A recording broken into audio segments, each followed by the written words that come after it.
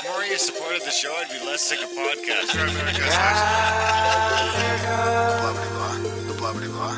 Sending out good vibes. Blah, blah, blah. Good vibes. Blah, blah, blah. Good vibes. And the blah, blah, blah. Good vibes. Good vibes. 108 breaths of deep gratitude and prayers for guidance and protection. And put on a didgeridoo and shamanic drumming track. Shivers or vibrations and stuff like that.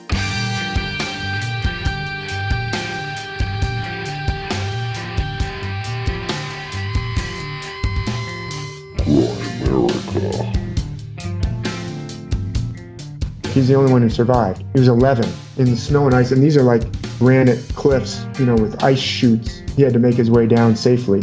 When he finally got down kind of to more flat land, it was all covered with snow. The only way he was found is because a woman thought she had heard a plane crash. Okay, guys, welcome back to the Grow America Show. We are going to be chatting with friend of the show, David Mathisen, personal buddy of mine, one of my favorite all-time guests, just because we ended up being good friends after. We ended up Not seeing... just because of that. Well, because he's a great guest. Yeah. That's what I meant to say, not just because. That's right. Thanks. Okay. Thanks to Blue Blocker Boy. Of course, we ended up synchronistically seeing the Great American Eclipse about 10 miles from each other, but never actually met up. And it's too bad because it would have been good to get stuck in the traffic and camp on the side of the road with a guy that can tell you a bunch of star myths. First, as always, we got Blue Blocker Dunlop. How's it going, buddy? Good. What's up You took with that off your one? glasses? These aren't blue blockers. Man. Oh, no, I wouldn't wear them. I need to stay awake for this. I don't want. That's I thought it was weird. I You were want wearing the blue blocker. light to keep me up here. There's blue light coming at you from all over the place. Got a long night ahead. You got hockey? I got hockey later on. I'm still not quite talking properly. Really?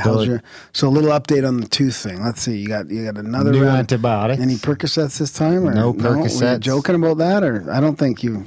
I didn't ask for Percocets this time because I'm just getting antibiotics.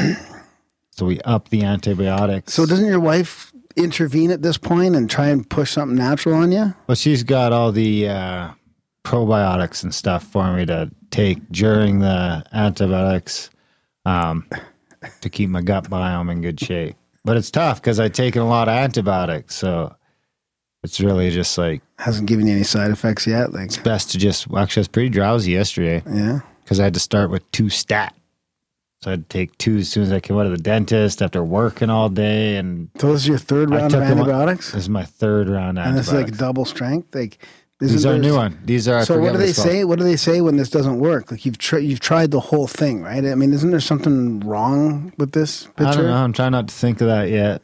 I was just like, listen, man, I'm going to the States and I don't want to have to go to the fucking doctor because of my mouth. Well, first he's like, oh, no, I'm sure it's just a little sore. It shouldn't be infected anymore. And then sure enough, more antibiotics. It's still pretty swollen. Feels better today with the antibiotics. Yeah, you should have went to the naturopathic dentist that we suggested, Well, I am going to him. Too late? Eventually. What do you think he would have done? I told you already. You would have taken your blood, put it in the centrifugal What about the infection machine, and then he would have popped that gelatin of your white blood cells and your stem cells into your hole so that it would have actually healed completely, all the way. We're already past that. Into your brain. I know you're way past that. Maybe you could do it now. Maybe you could still put it in your hole. Easy. Maybe you can still spin your blood around and you are getting out of separate all your cells and stick it in your hole. The platelets. Maybe. I mean, I got to make an appointment there for the kids soon anyway, so I'll ask them. But right now, it's too late now. You only got 5 days left. It's too late. I'm really just hoping this round of antibiotics knocks whatever infection is there out. Because if this doesn't do it, can't be good. Do you know what some of the side effects are from those things? No, I don't want to get yeast infections and shit like that. And you haven't been dry anywhere, have you, lately? Dry? Yeah. Like in my butthole? No.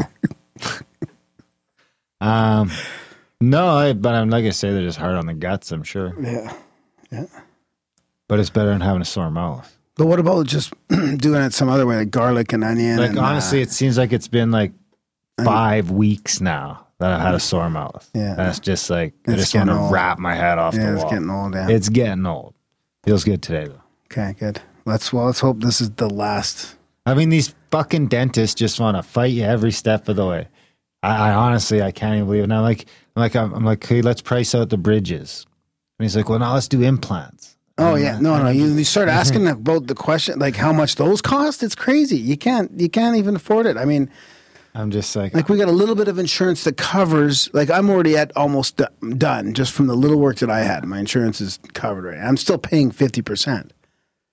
Anyways, people are going to get sick of the dentist talk, but it is interesting because you've been in pain for support 5 weeks. But this is going to end up costing me a fortune.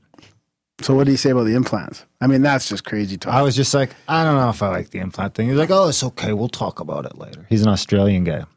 Actually, I think he's originally Korean. So he's like a Korean Australian that now lives in Canada. Wow. Dr. Coco. Actually, I guess Coco would. Did he give you a quote for the... No, I said to price it out and send it to my insurance companies and see what they say. They won't. They're just going to let it go right on by. They won't touch that stuff.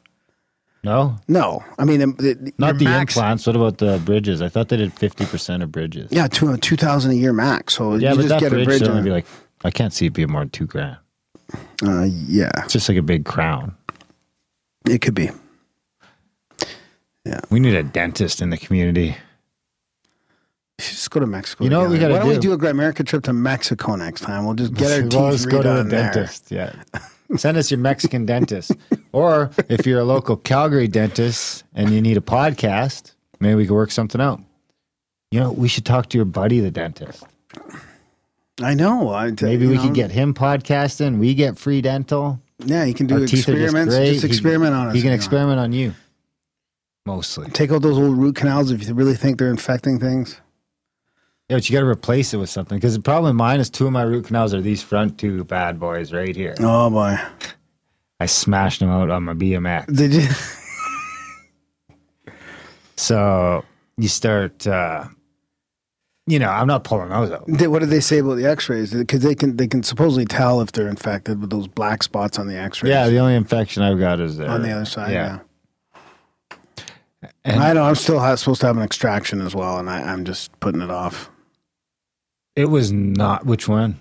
Bottom left. It is not a fun experience, dude. I'm telling you. I swear it wasn't so bad last time, but that was when I was still the last time I got a tooth pulled, and this root canal and stuff is from 10, 12 years ago when I was still just drinking all the time and not taking care of myself at all. I swear that last tooth just popped right out because my mouth was so fucked. But this one, buddy was going at it, man. It took an hour. It's pulling, grinding, cutting it into pieces. Why don't you get hypnotized? I mean, we talked to our guy there, the guest a couple of weeks back. These guys looked at me like I was crazy. Mesmer used to hypnotize people, I think. These guys look at me surgery on their stomach and stuff, and they're just awake, hypnotized. These guys look at me like I'm crazy when I question root canals. Did they give you fluoride? Did they try to give you fluoride? They called me. Is this type of dentist still giving you fluoride? Lisa got in a big fight with him last time over the fluoride. Oh, yeah. Well, these guys are still using it. I'm like, I don't want fluoride in my teeth. I like to be there for that kind of stuff. I know, that'd be fun, eh? Because I'm pretty good at poking around. I'm not shy in that situation to push back a little bit. I got to go see this root canal specialist again now. They called me today to try and book an appointment with her, that lady I got in a fight with last time. You go, don't you know fluoride's on the top 10 Lancet for neurotoxins? Yeah. This is the Lancet. This is your respected journal, guy. And he knows it's serious. He's like, whoa. What's a good Australian slur I can drop in there? And mate. He seems like a nice enough guy. Mate. You got to use mate. That's not slurry enough. Times. They're behind the time, these dentists. Anyway, I'm going to go see your guy soon enough. Yeah. Well, he'll come on the podcast, man. He knows all the stuff. Get him on the show. Well, you go see him, and then we'll see if we can bamboozle him. Yeah, maybe we get some experimental stuff done. Do you need to experiment on some bridges and crowns, some new technology? You need to talk about it on the show and get you in there and get your holes filled. Graham Dunlop getting his holes filled since '87. So hockey tonight? How can you have hockey tonight when you already won the cup? This is the summer season on the big rink. Oh, so it's not... the other one's winter in there. Is this Olympic size? Well, the one tonight feels like it. It's wider than NHL, I think. So it's just a random size rink. There's two sizes of rink. Trying to figure it out There's today. an at work, NHL actually. rink, and there's a No, Olympic there's rink. all these old community centers and stuff where there's different sizes. Oh yeah, it could right? just be. It's totally like some of them wrong. seem a lot smaller than others, and I think sometimes it's just a illusion on the height of the ceiling and all kinds of stuff. But this one's definitely wider. It just sucks when you're running to be on the wide. I mean, when I was in Germany playing that one tournament on Olympic size rinks, it was ridiculous. Me trying to cover my Can we get some centerman. video of you? Is there any video? Imagine me trying to cover like a centerman. Is there any video of you in these old tournaments running around? Probably. I'd love to get some of that up on the YouTube channel. I might have a really People- old clip. A really old clip. Do you have a better picture that's not so blurry of you sea-setting in the blizzard?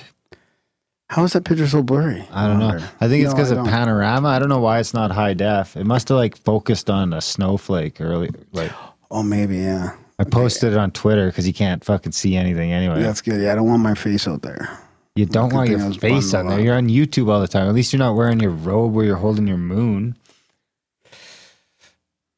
The one that was in the newsletter. See, this is why you have to sign up for the newsletter because that's where you get the best pictures of Dunlap. America.ca/news.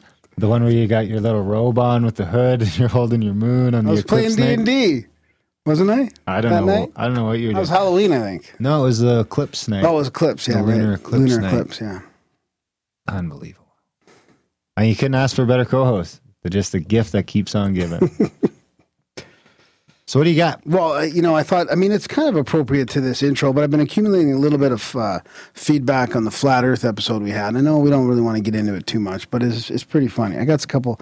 Something happened the other day where I got these two Did you emails. say you got? Yeah. I got a couple emails. Oh boy. So how do you get two emails from the same continent? As far as I can tell, they're from different guys. Here, I got a synchro for you to read. Okay, go. Here, we'll do that.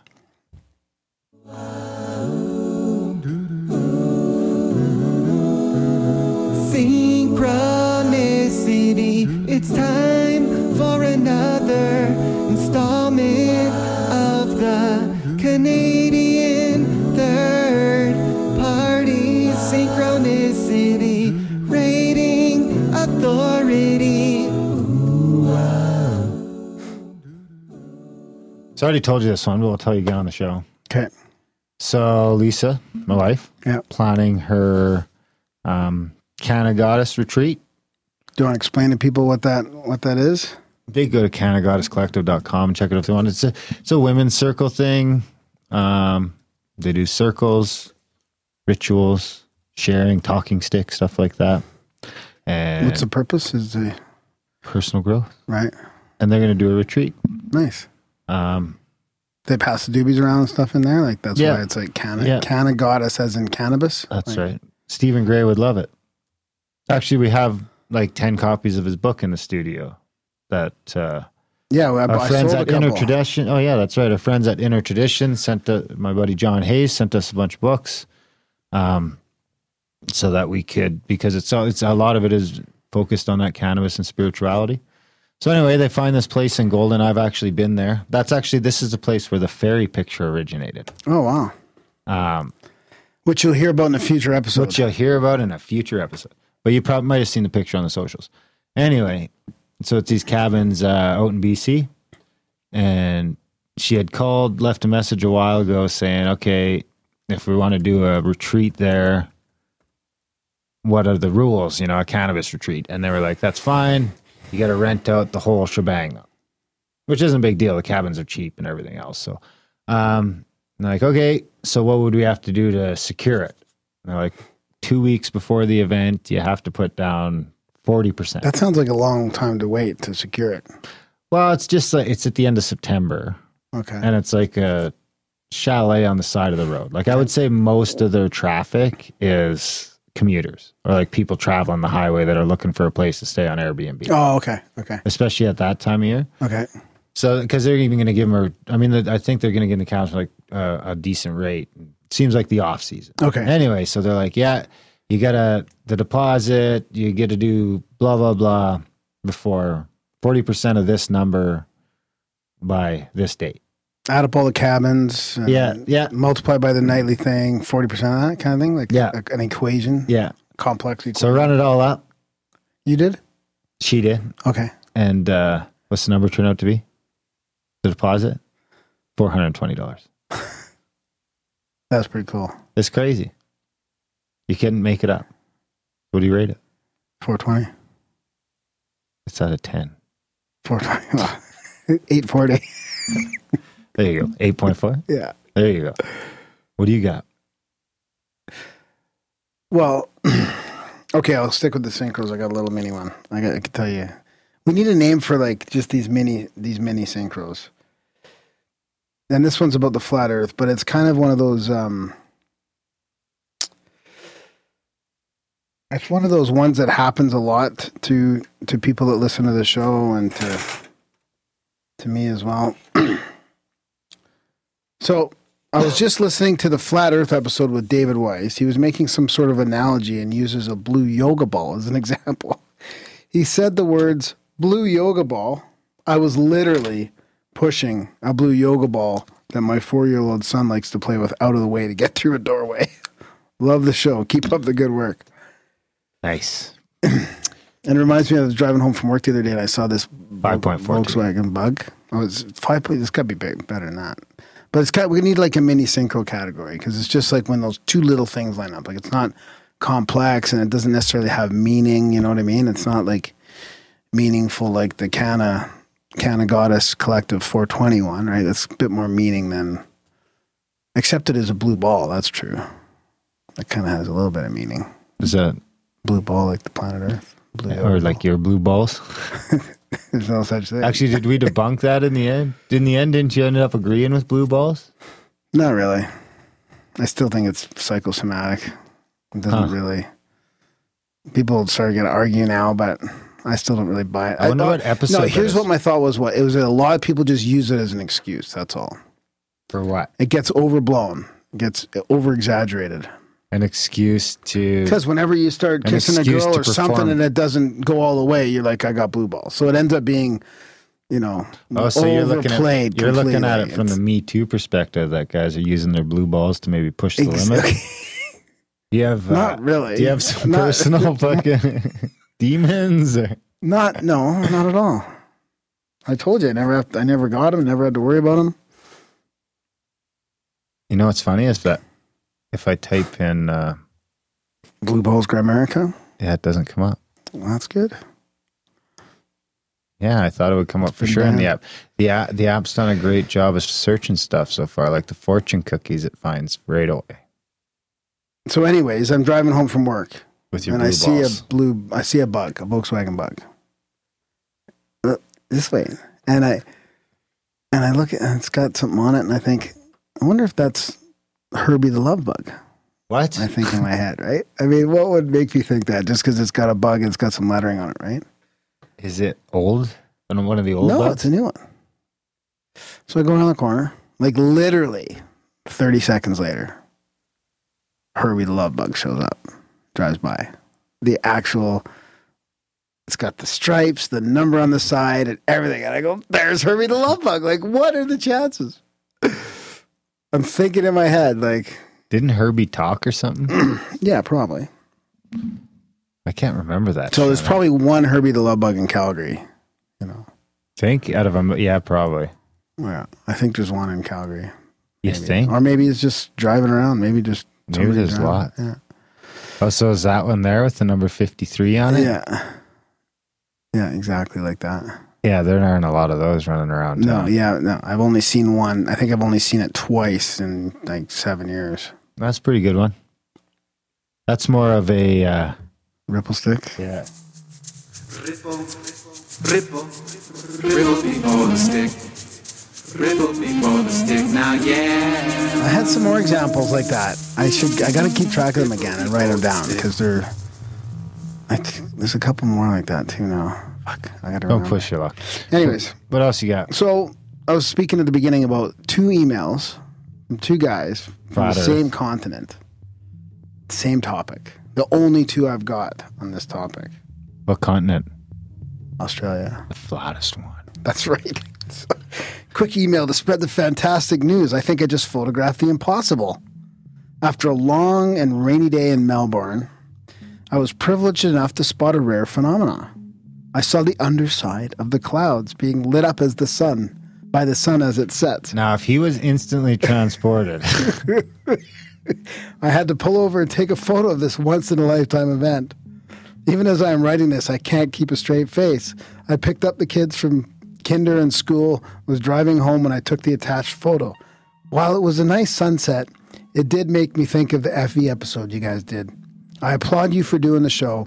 If you're given a platform for people to speak, then a whole range of different people will tell their story, even the crazies. I just can't bring myself around to the whole FE thing, though. If each questionable idea in the FE cult was a star in the dark sky, I'd be able to read outside at midnight. They do have one thing right, though. We have been lied to, or at least had information withheld. I think Graham Hancock encapsulates that sentiment pretty well. Congratulations on getting him on the show, and it's an achievement to be proud of. Keep up the fantastic work. Have a cackin' good time. If I had the dollars to join you, I would, but it's a bit expensive from Australia. And I hope that Randall runs out of things to say on the trip. Not in a bad way, though. He has such a vast and important knowledge base that getting it all out and recording would be like rebuilding the Library of Alexandria. Cheers to the dudes and dudettes of Grimerica. That was Dave from Aussieland. Thanks, Dave, the Australian. Oh, and then I should show you the picture of the sunset there. Just like, yeah. Could be bouncing off the ocean. So, and then no, never mind. Check the time. The sun sets in the west and Melbourne's on the east coast, right? I don't know where Melbourne is. How do you not know where Melbourne is? So this was at 2:48. Let me just see if this timing ends up working. A couple hours later on the same day, I get another pic right here from Australia.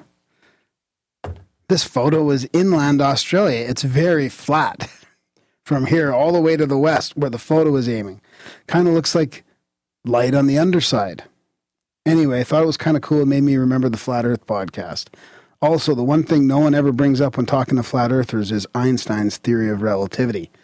The reason gravity can hold this huge amount of water, yet a butterfly can float, is because the more mass something has, the greater the effect gravity has on it. This is the same reason water doesn't spin off. Just a thought. Cheers, Zach. So when did the emails come in? What are the times? This one was 3 hours after the other one. On the same day. Exactly 3 hours?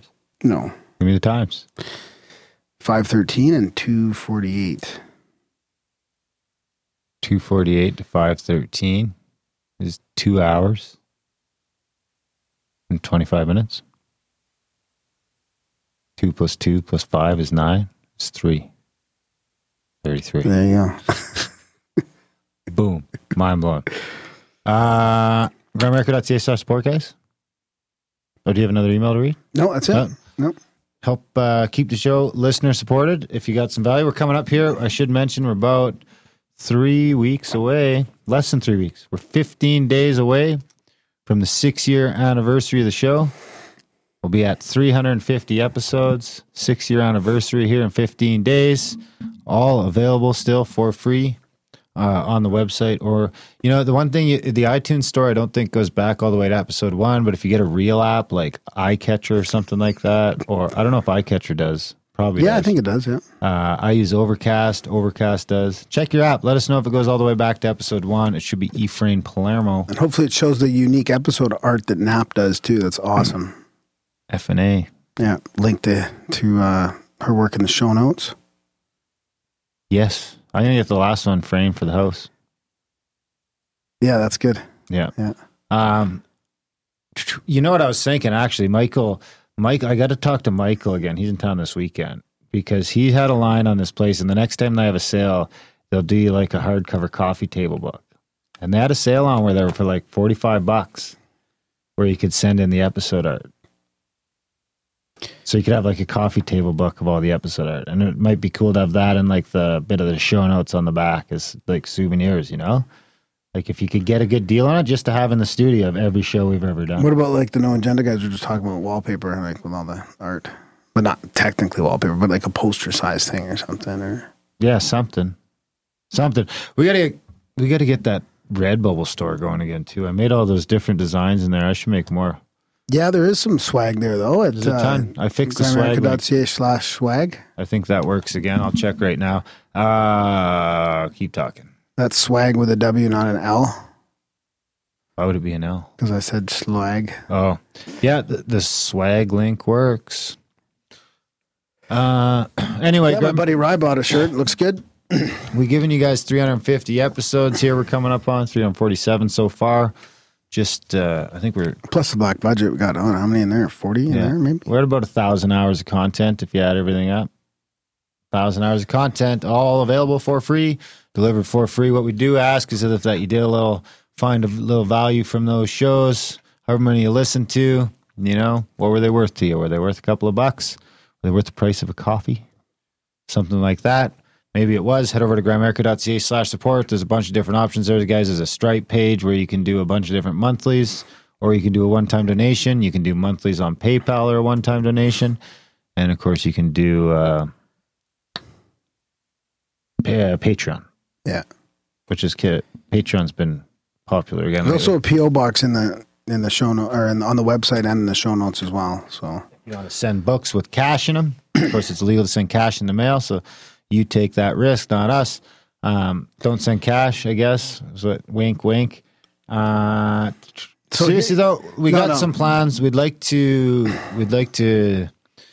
grow into our own infrastructure, being able to host all our own stuff here, get our own servers, and get to the point where nobody can stop us.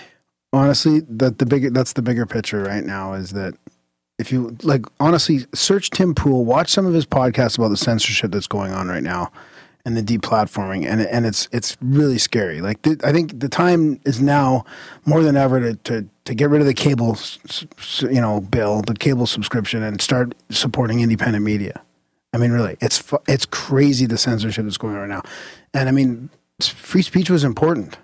And I don't like hate speech, but people should still be allowed to express their ideas, even if they're dumb or crazy or critical of the government or other groups. I mean, we can't get into this thing where big tech companies are controlling what we say. I mean, it's really, this is an important time. People, I hope they realize what's going on and how bad it's getting right now. Yeah, it's a mess, and we'd like to insulate ourselves from that a little bit before it's too late. gramerica.ca/support. I mean, I think we're small enough yet. We don't have to worry about it. Of course, we're shadow banned, so we're not growing super fast. Unless you guys tell your friends about the show. Tell your friends. Sign them up for the newsletter. And tell the friends about, watch a couple Tim Pool videos on that. Go search Tim Pool on YouTube. Send those to your friends and make them aware about what's going on. I mean, it's not going to end well no matter what. For any side of the argument, it's not going to end well. That's right. When they start to control your speech. Take away your guns, control your speech. What happens after that? It's all downhill from there. What if we can't even talk about, well, actually, we're not supposed to talk about bad about things up in Canada here. Oh, yeah, what if we just question? We don't have free speech in Canada. What if talking about caveat? Talking about ancient mysteries and human histories becomes not allowed? What if people start stumbling on the truth and the evidence starts coming out that we've been lied to for so long, and that's not even allowed to be talked about? I mean, where does it end? Who knows? I'll tell you where it should end. Right now, with the quotes? No, where this conversation needs to end at gramerica.ca/support, with you joining the team of the wonderful group of people that pay for the studio, pay for the space, pay for the internet, and all the other things it takes to bring the show to you, because Graham and I can't afford it. No chance. No. So, gramerica.ca/support, guys. We love you. What do you got? I got a couple quotes. I'm going to continue this quote thing. Go ahead. These great books. No jingle. This is from an end to upside down thinking. Oh, okay, fine. Just replace UFO with deep state or scientism. UFO quote of the week. Maybe I'll just cut out UFO, so just profound quote of the week. It's a profound UFO quote of the week. Telepathy and clairvoyance, as we see now, indisputably imply this enlarged conception of the universe as intelligible by man. And so soon as man is steadily conceived as dwelling in his wider range of powers, his survival of death becomes an almost inevitable corollary. With this survival, his field of view broadens again.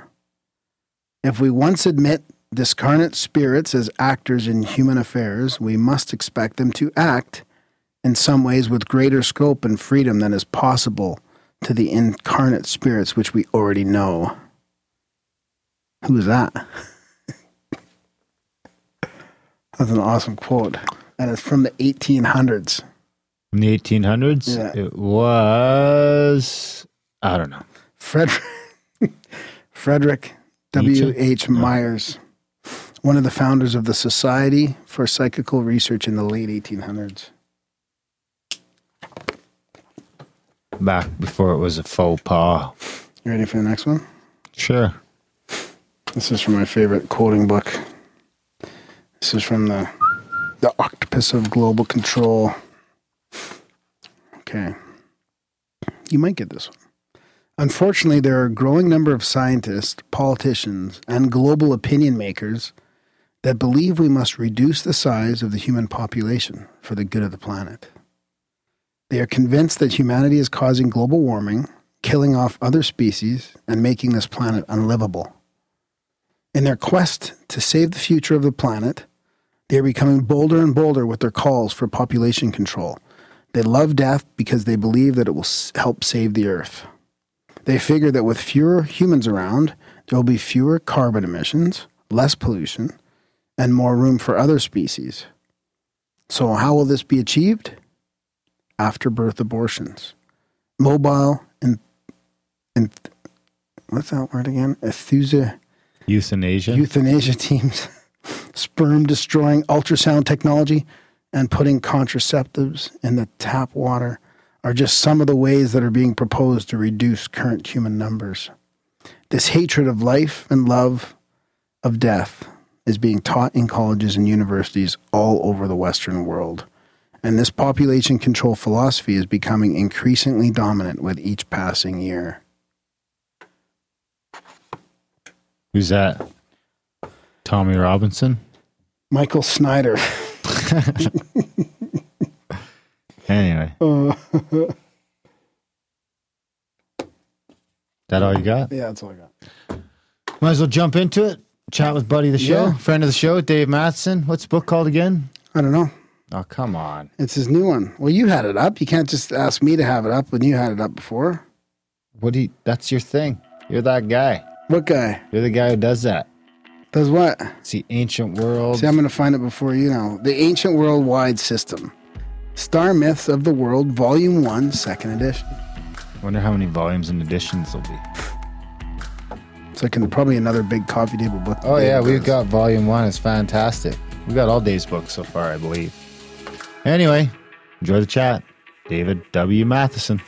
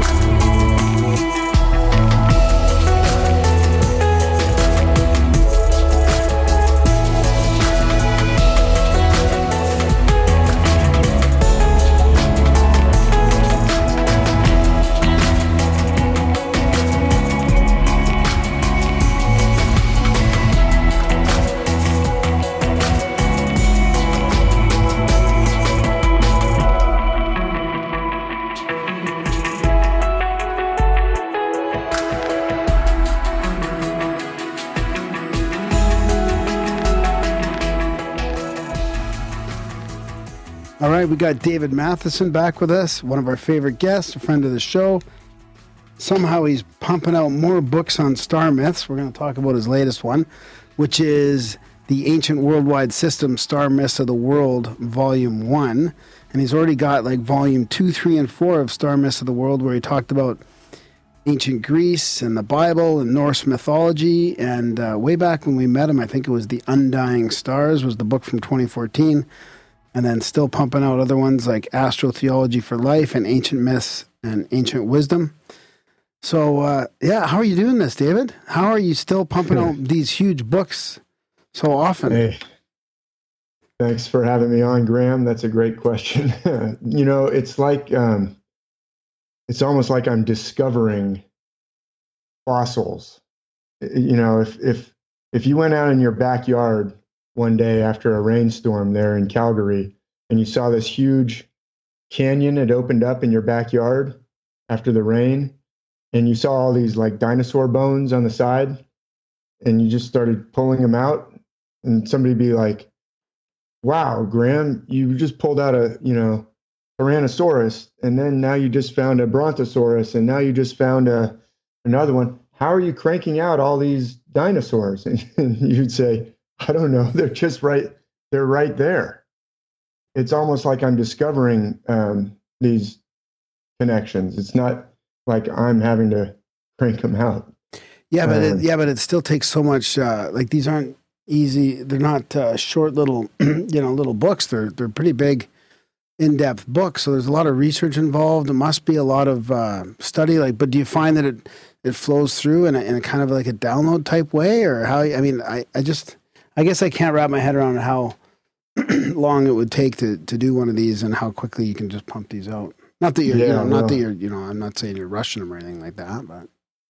No, there's actually a team of 50 people. I'm just the front guy. Exactly.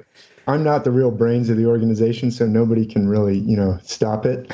But yeah, my most recent one. So I waited to introduce it on the show. Here's the most recent. Fantastic. There it is. Let's see. Oh, hang on. It's capturing the light a little bit. Slide over. Yeah. There. Hold on. Yeah, it's capturing. I had to tilt it. Oh, you gotta flip it over. You can see it's pretty thick. Yeah, no kidding. Holy. That's 912 pages right there. Flip it upside down, or flip it right side up. Oh yeah. There we go. There we go. The ancient worldwide system. Yeah. Yeah, with screen reflecting. But anyway, so you asked. Really, what I would say is it's really more of a chore to pare down what I'm writing. As you can see, 912 pages. You could write. I always find myself saying, "Okay, now we have to leave the myths of Egypt because I've got to get to the myths of India here," and I could still write 12 volumes on just Egypt. Wow. And then 12 volumes on just India, and you still wouldn't run out. You'd still just be scratching the surface. That's how much myth there is. It's like this vast treasure. It's like all these fossils that are buried around the world. You're just not going to run out. I think his name should be David Mathisen. Well, I was saying before the show that it seems to be like an encyclopedia series you're putting together.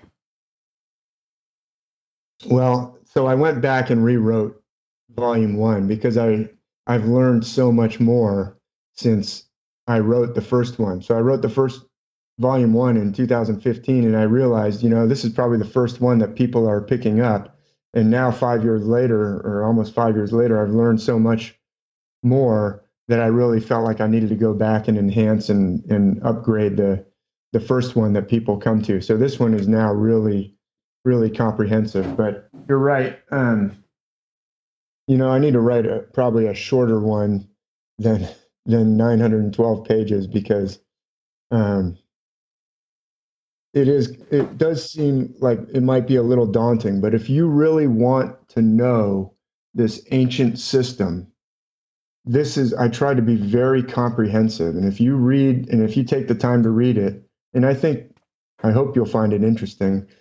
But it may take a few myths to kind of get warmed up and to see what I'm talking about. I find that sometimes I may be trying to explain it, and then people explain back to me what they heard, and it doesn't really click yet. And I say, well, that's not exactly what I'm trying to say. But if you're really interested in learning how all the world's myths are based on a single common worldwide system, this book is very comprehensive. And I could have split it into multiple little books, but what I think is really valuable about having it together in one book is you can start seeing this pattern cropping up in myths from Africa, and then myths from Australia, and then myths from ancient Egypt, and then myths from ancient India. And because it's all in one book, and then we get to ancient Japan and ancient China, and that same pattern, by the time you're getting to Egypt and India, hopefully you're starting to see, wow, they really are using the same system around the world. And that, of course, flies in the face of everything that we've been taught. It's very outside of the conventional paradigm. And I'll show you some evidence to back up what I'm saying. But I think having it all together in this one volume, Star Myths Volume 1, goes around the world. It starts in Australia and goes to Africa and ancient Egypt, ancient India, the Americas, the Pacific, ancient China and Japan. And then Volume 2 is where I dive into the Greek myths, and Volume 2 is all about the Greek myths. Volume 3 is all about the star myths of the Bible. And Volume 4, as we were talking about a little bit before the show, Graham, is Norse myths. I was commenting on your cool new blanket that you have there on the Graham side of the igloo there. So I dive into, closer and closer readings of some specific myths of ancient Greece in Volume 2, or the Bible in Volume 3, the Norse myths in Volume 4. But Volume 1 really tries to circle the whole globe. And I consciously decided to keep it all in one book so that people can really get the sense of a worldwide system and see how it all connects. And then can you just also describe for people that don't know of your work yet, or that haven't heard you before on the show or any other show, that like what that core thing is? Like, you've got these myths and you've got the stars and the heavens and the constellations. Can you just explain like sort of the core thing of what you're doing here with those? Yeah, absolutely. So when I say that all the world's myths are based on a common system of celestial metaphor, what I mean is that the characters and the episodes are based on specific constellations and specific parts of the sky. And the characteristics of those constellations will often appear in the same constellation, will play a similar character in different myths around the world. So a storm god, or the most powerful god, the thunder god, will almost always be associated with a specific constellation, the constellation Hercules. So the god Thor can be seen to match up with that specific constellation. But Zeus is also a thunder god who wields the thunderbolt, and he's the strongest god in the Greek myths. And he's also associated, you can clearly see if you look at enough myths, that he is associated, or I argue that you can clearly see. Yeah. This is not something that is widely known or widely accepted yet, but you can clearly see that Zeus is also based on the constellation Hercules. And I've got some slides to show that to people. So we can pop up slides whenever you're ready. I don't know, there might be a little tiny delay. So like, are you seeing me wave my finger yet? Yep. Okay. Yeah, it's the delay is not so bad on your end. It might be worse on ours. So yeah, it's okay. good. It's good. Okay, no problem. But if you want, I can show. So, but what I just said, does that make sense? What I just said, the characters, like in the Bible, the characters in the Bible from beginning to end are based on constellations, I would argue. And I can show evidence to back up that assertion. And I did not used to believe that. I did not used to accept that idea. I used to take the Bible as if it was literal, that these are talking about literal characters that lived in a literal historical time and place thousands of years ago. And that's the way most people think that it's supposed to be understood. Even if you don't believe necessarily in those characters, most people believe that at least that's what it's trying to record. But I would argue that it is very clearly talking about constellations, and that there are places in the Bible where it's clear that it's talking about constellations and not literal people. So do you think the constellations really had a lot more meaning for people then in the ancient times? And these myths they're more than just myths. They're about the sky and the constellations. And then I guess, so that must have been a very important part of their life. Yeah. So what I think, Graham and Darren, is, you guys just had on Graham Hancock, and you guys are going to Contact at the Cabin with Randall Carlson. It's going to be, great. Wish I could go to that one, but the evidence is that there was an ancient culture, some ancient culture, even more ancient than what we know. Yeah. And Graham Hancock is talking about archaeological evidence in the pyramids and these mounds in the Americas that he's talking about. In fact, I was actually at the Serpent Mound that time in 2017 that he was talking about in the summer solstice. The Serpent Mound, it's so amazing. Those archaeological, he's also, of course, talking about cultural evidence. And Randall Carlson is talking about the geological evidence of a cataclysm, and he's talking about sacred geometry, evidence of, the use of this around the world. And Robert Schoch talks about the evidence of a cataclysm. Well, what I would argue is that this mythical evidence is yet another enormous body of evidence that points to the existence of some extremely ancient culture that predates the oldest cultures that we know about, predates ancient Egypt, predates ancient Babylon, ancient Mesopotamia, ancient Sumer, because those myths from ancient Babylon are using this system. And the myths from ancient Egypt are using this system. And the myths from ancient India, there's another extremely ancient culture, the Indus Valley culture, or the Indus Saraswati Valley civilization, very ancient. The Indian ancient Vedas are using this system of celestial metaphor. And I think, so I don't think we can say what they were doing this for. I've got some pretty strong ideas that I've formulated over the years about what they were trying to do with it. But I don't think they were just, certainly they saw the heavens as a very important part of the universe. But I think they were also using it as a system to convey things about invisible matters or about infinite matter. We can talk about what I think they were doing with it. First, I think it's probably good to, lay out some evidence so that people can understand what I'm talking about, because it's kind of hard.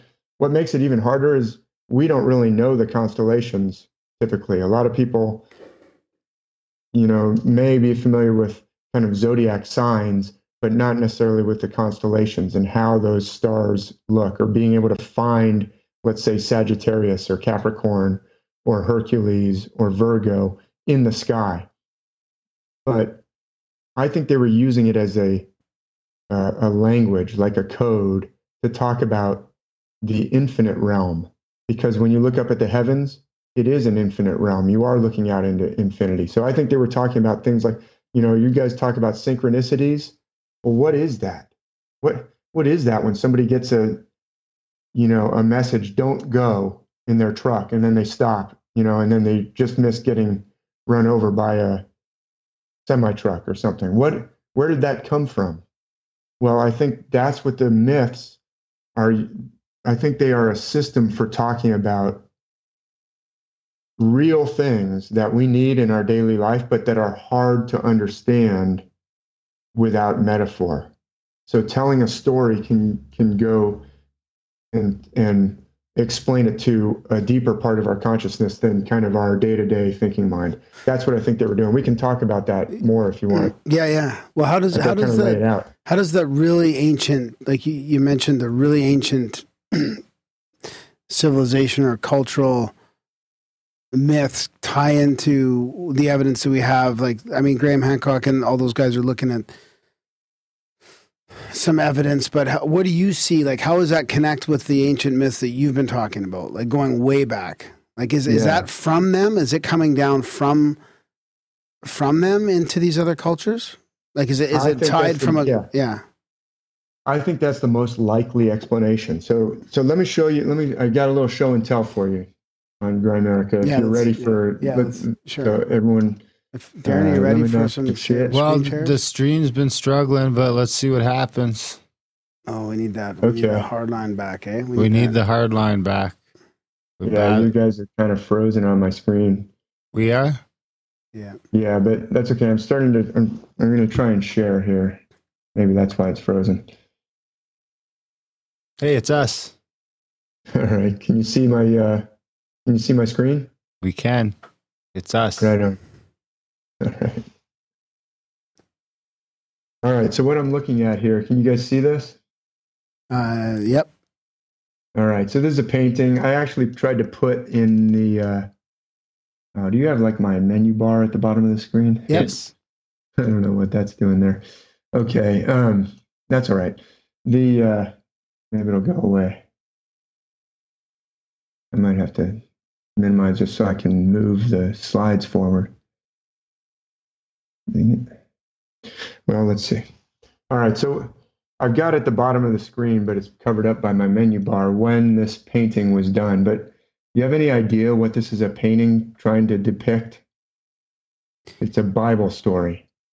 No, but it's got like a lady or a queen on one of those, what do you call those things that you...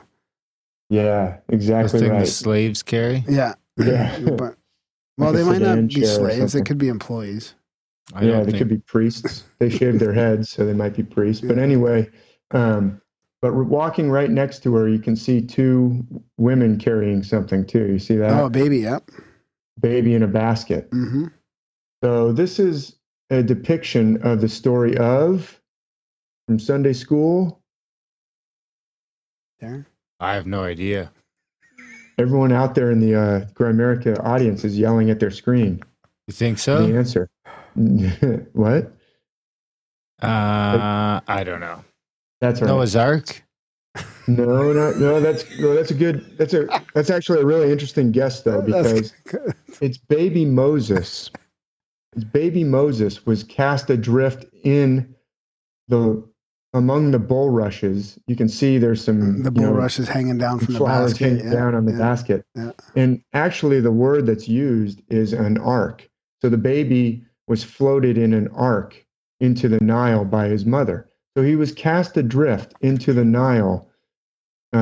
This is, I think it's Genesis. It's in Exodus 2. Sorry. So it's in the book of Exodus, chapter 2, and the children of Israel are in Egypt as slaves, and the Pharaoh is killing all the male babies. So the mother floats her baby. A mother conceives and has a baby, but she keeps it secret so that Pharaoh won't kill it. This is in Exodus 2. So she floats the baby in an ark made of bulrushes among the reeds, and then she doesn't want the baby to be found or killed. But then the Pharaoh's daughter, the princess, comes down with her maidens to bathe at the water, and she finds the baby, and then she's so enchanted by the baby that she's going to raise the baby. And then the sister, this is baby Moses, so Moses' older sister was kind of watching, and she comes down and says, "Hey, you want me to find a nurse for this baby?"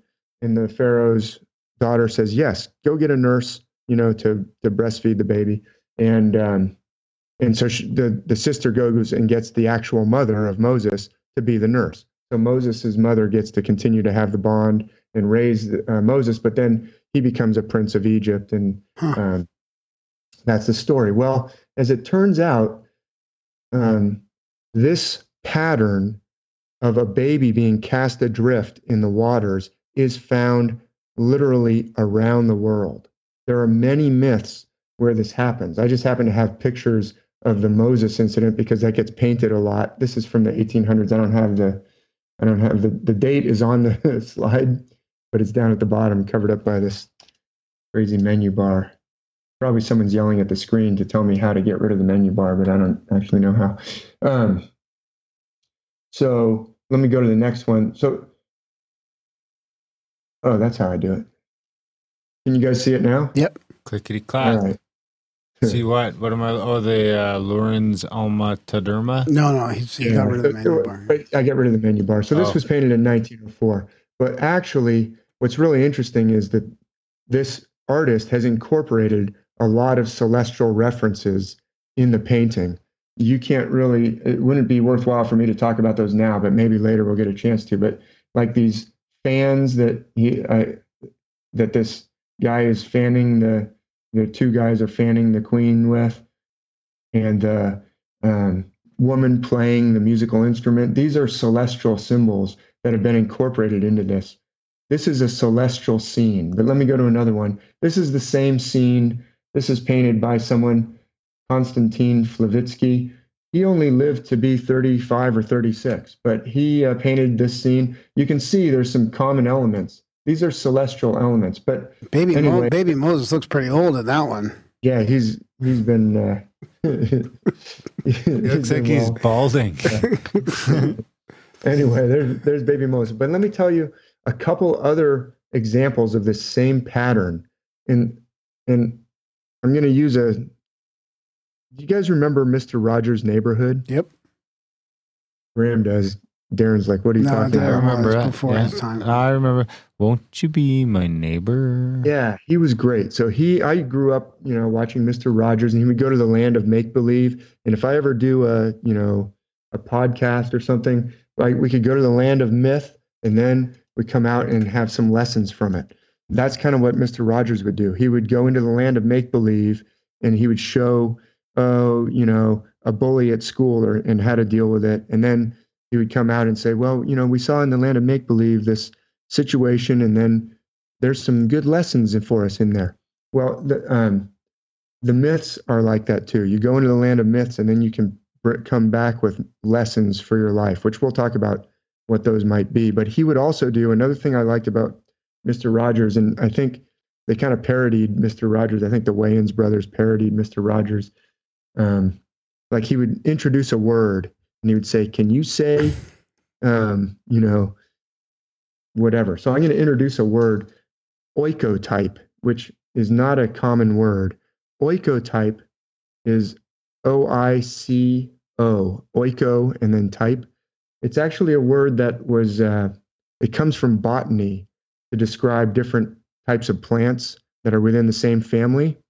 But there was a Swedish folklorist named Carl von Sydow, Carl Wilhelm von Sydow, he was Swedish folklorist who studied different myths and folklore. And he said, kind of like in botany, where there's different plants in the same group, these myths seem to have oikotypes or patterns, myth patterns that repeat from culture to culture.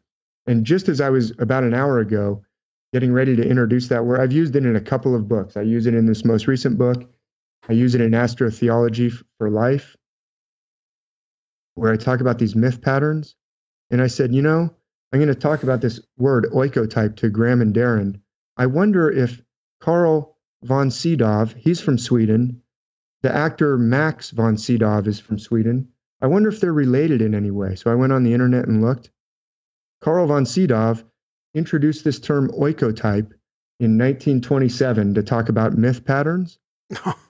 In 1929, he had a son he named him Carl von Sydow, and Carl von Sydow became an actor. He changed his name to Max, his stage name, or his name is now Max von Sydow. That, you know who Max von Sydow is? Moses? No, he's a really famous actor. He was in Minority Report. He was the bad guy in Minority Report, Tom Cruise. He was in Game of Thrones as the most recent three-eyed raven. Bad guy. Yeah, alleged bad guy, right? Because technically he didn't commit the crime yet, did he? Oh, no. Yeah. No, he was trying to have Tom Cruise put into the pre-crime. All right. Well, you can't blame him. Yeah. But that's Max von Sydow. He's the son of Carl von Sydow, who came up with the idea of the word oikotype that I've been using for, 2 books now, and I didn't even realize it was the father of Max von Sydow. So that sounds like a rabbi saying archetype. Archetype, oikotype, yeah. Can I get away with that? Am I going to get emails? You better edit that out. So this myth pattern of baby Moses, there is a king in Sumer, or Akkad, actually in Babylon, named Sargon, who lived like 2000 BC or possibly earlier than that. And his mother set him adrift in the river. There is a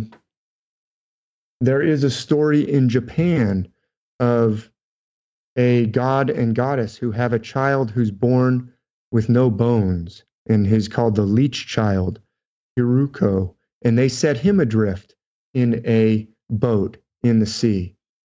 There is the story of baby Maui, who is in the myths of the Pacific. And when he's born, in some of the versions of the Maui story, his parents are horrified because the baby has 8 heads, and they throw him into the sea.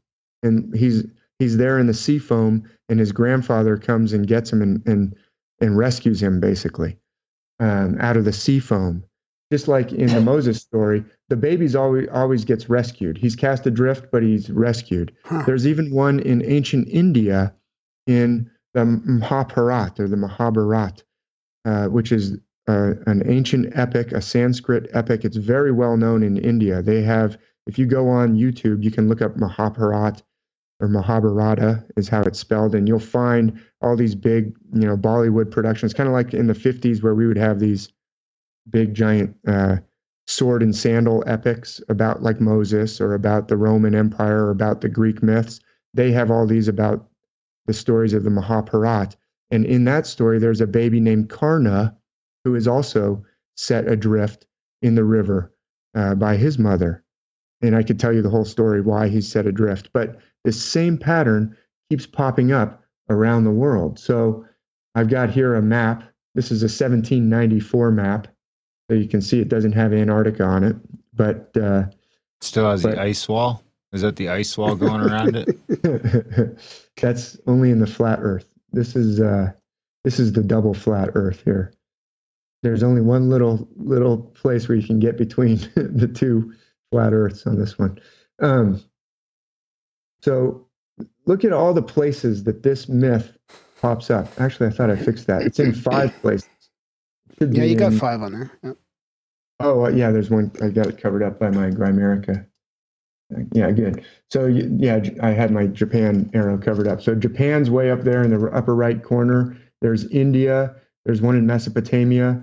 There's one in the Nile River, from the Hebrew scriptures, or the Old Testament, what we call the Old Testament. And then the myths of the Pacific really actually cover a huge amount of area. I think I put a triangle in here. I got to click.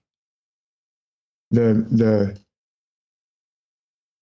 Pacific Ocean, the Polynesian culture, or the Pacific culture that have the Maui stories, actually covers the largest space of any culture on Earth.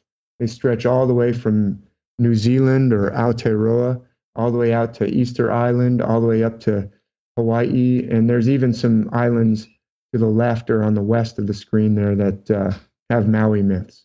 I love Maui. He's my favorite. Yeah, so Maui was cast adrift in the same pattern. So this is very hard to explain. This is very hard to say how this pattern keeps popping up. And so there are different theories that, well, maybe there's a collective unconscious. Well, that's possible. Maybe the ancient Egyptians were sailing around and spreading their myth to India, and then eventually the ancient Egyptians went to Japan, and then they went to Maui or Hawaii, or maybe they went to New Zealand. That's possible, but very, very unlikely, especially because the population of the Pacific Islands, the cultures that populated all those different islands, were populating some of them long after the Egyptians. So what I think is a much more likely scenario is that these are all echoes of a even more ancient system that was using the stars and had this pattern of a baby cast adrift. And that pattern was remembered in all these different places, or was adapted in different places, but it still has a very repeating pattern. It's an oikotype. It's a myth pattern that's found around the world. Now, this one, you might say, wait a minute, you're missing a couple continents there. Where's the arrow on the North and South America? Yeah. North and South America? Where's the arrow on Australia? Well, there's different myths that repeat on those continents too. This one, I don't know of a baby cast adrift in the Americas, but I've got another myth, a different oikotype that does have that. This is the myth of Orpheus and Eurydice, or it's a pattern that repeats. It's the unsuccessful retrieval from the dead. So it's not always Orpheus and Eurydice. That's just the pattern as it manifests in Greece. This is the story of Orpheus.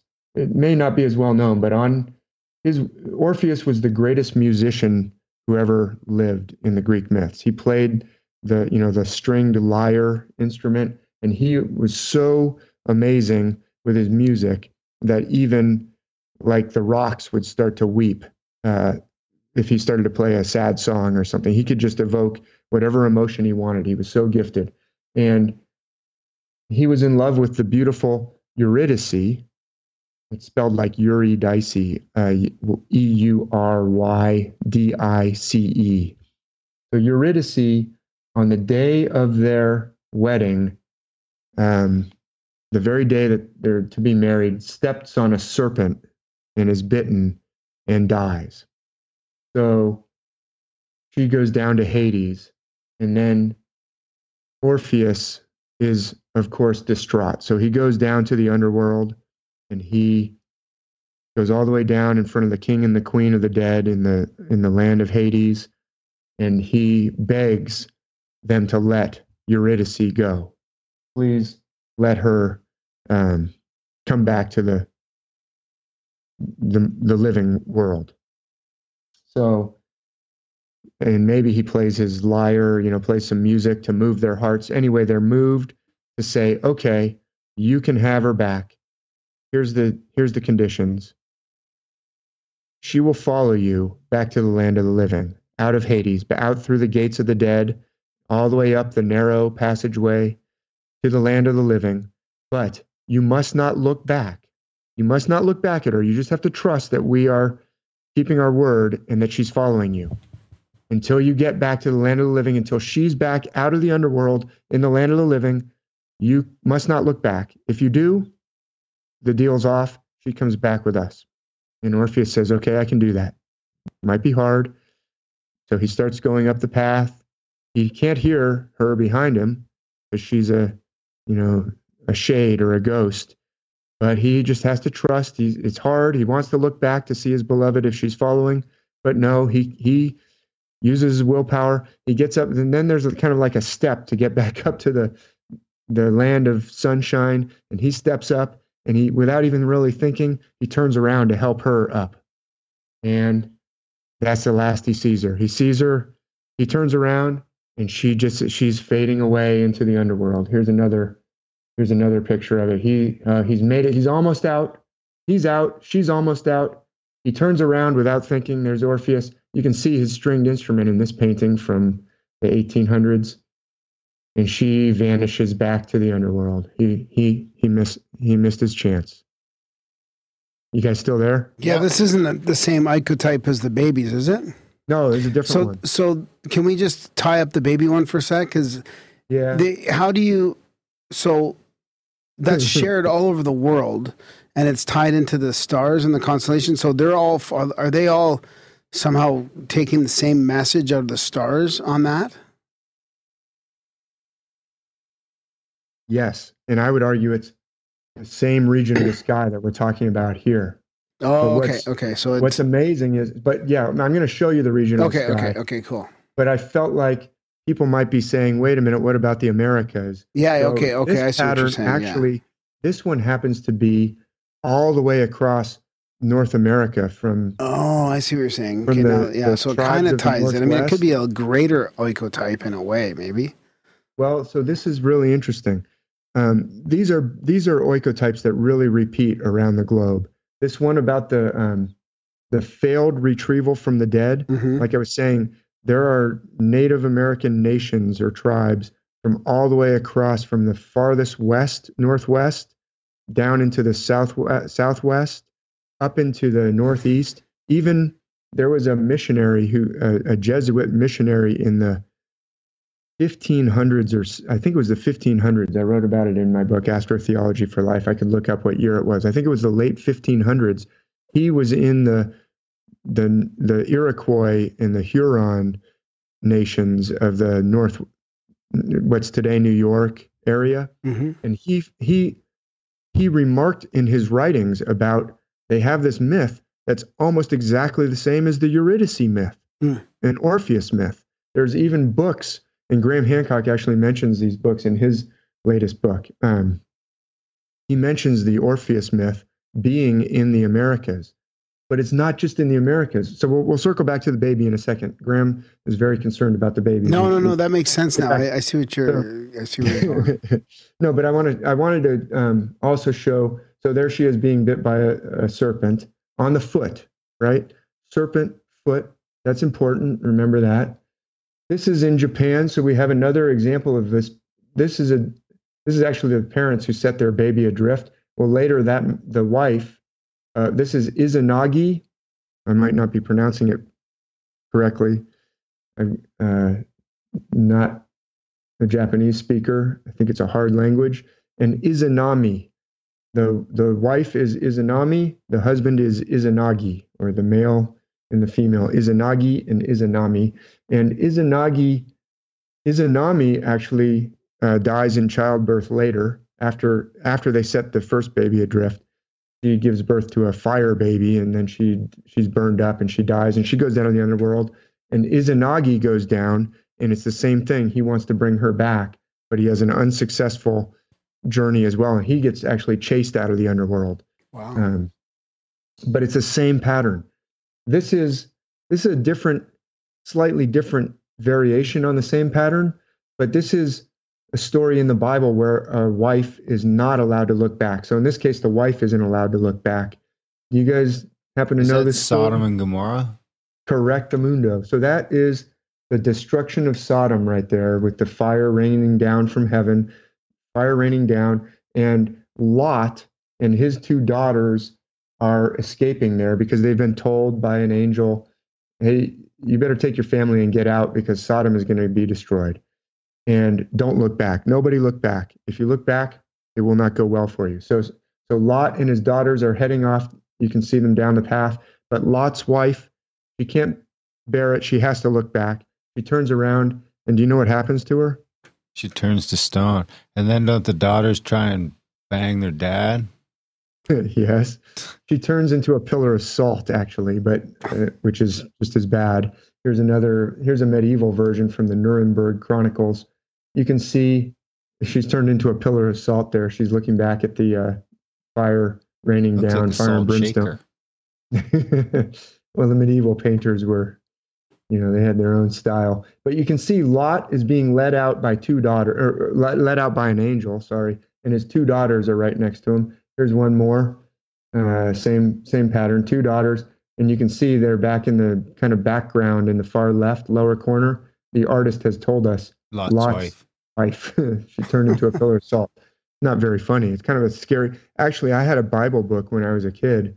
These are the kind of things that traumatize you when you're little, that had pictures. It was a fantastic Bible book, fantastic pictures.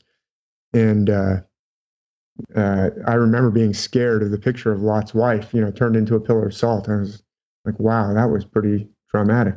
So this one, this oikotype that I just mentioned, once again, Japan, in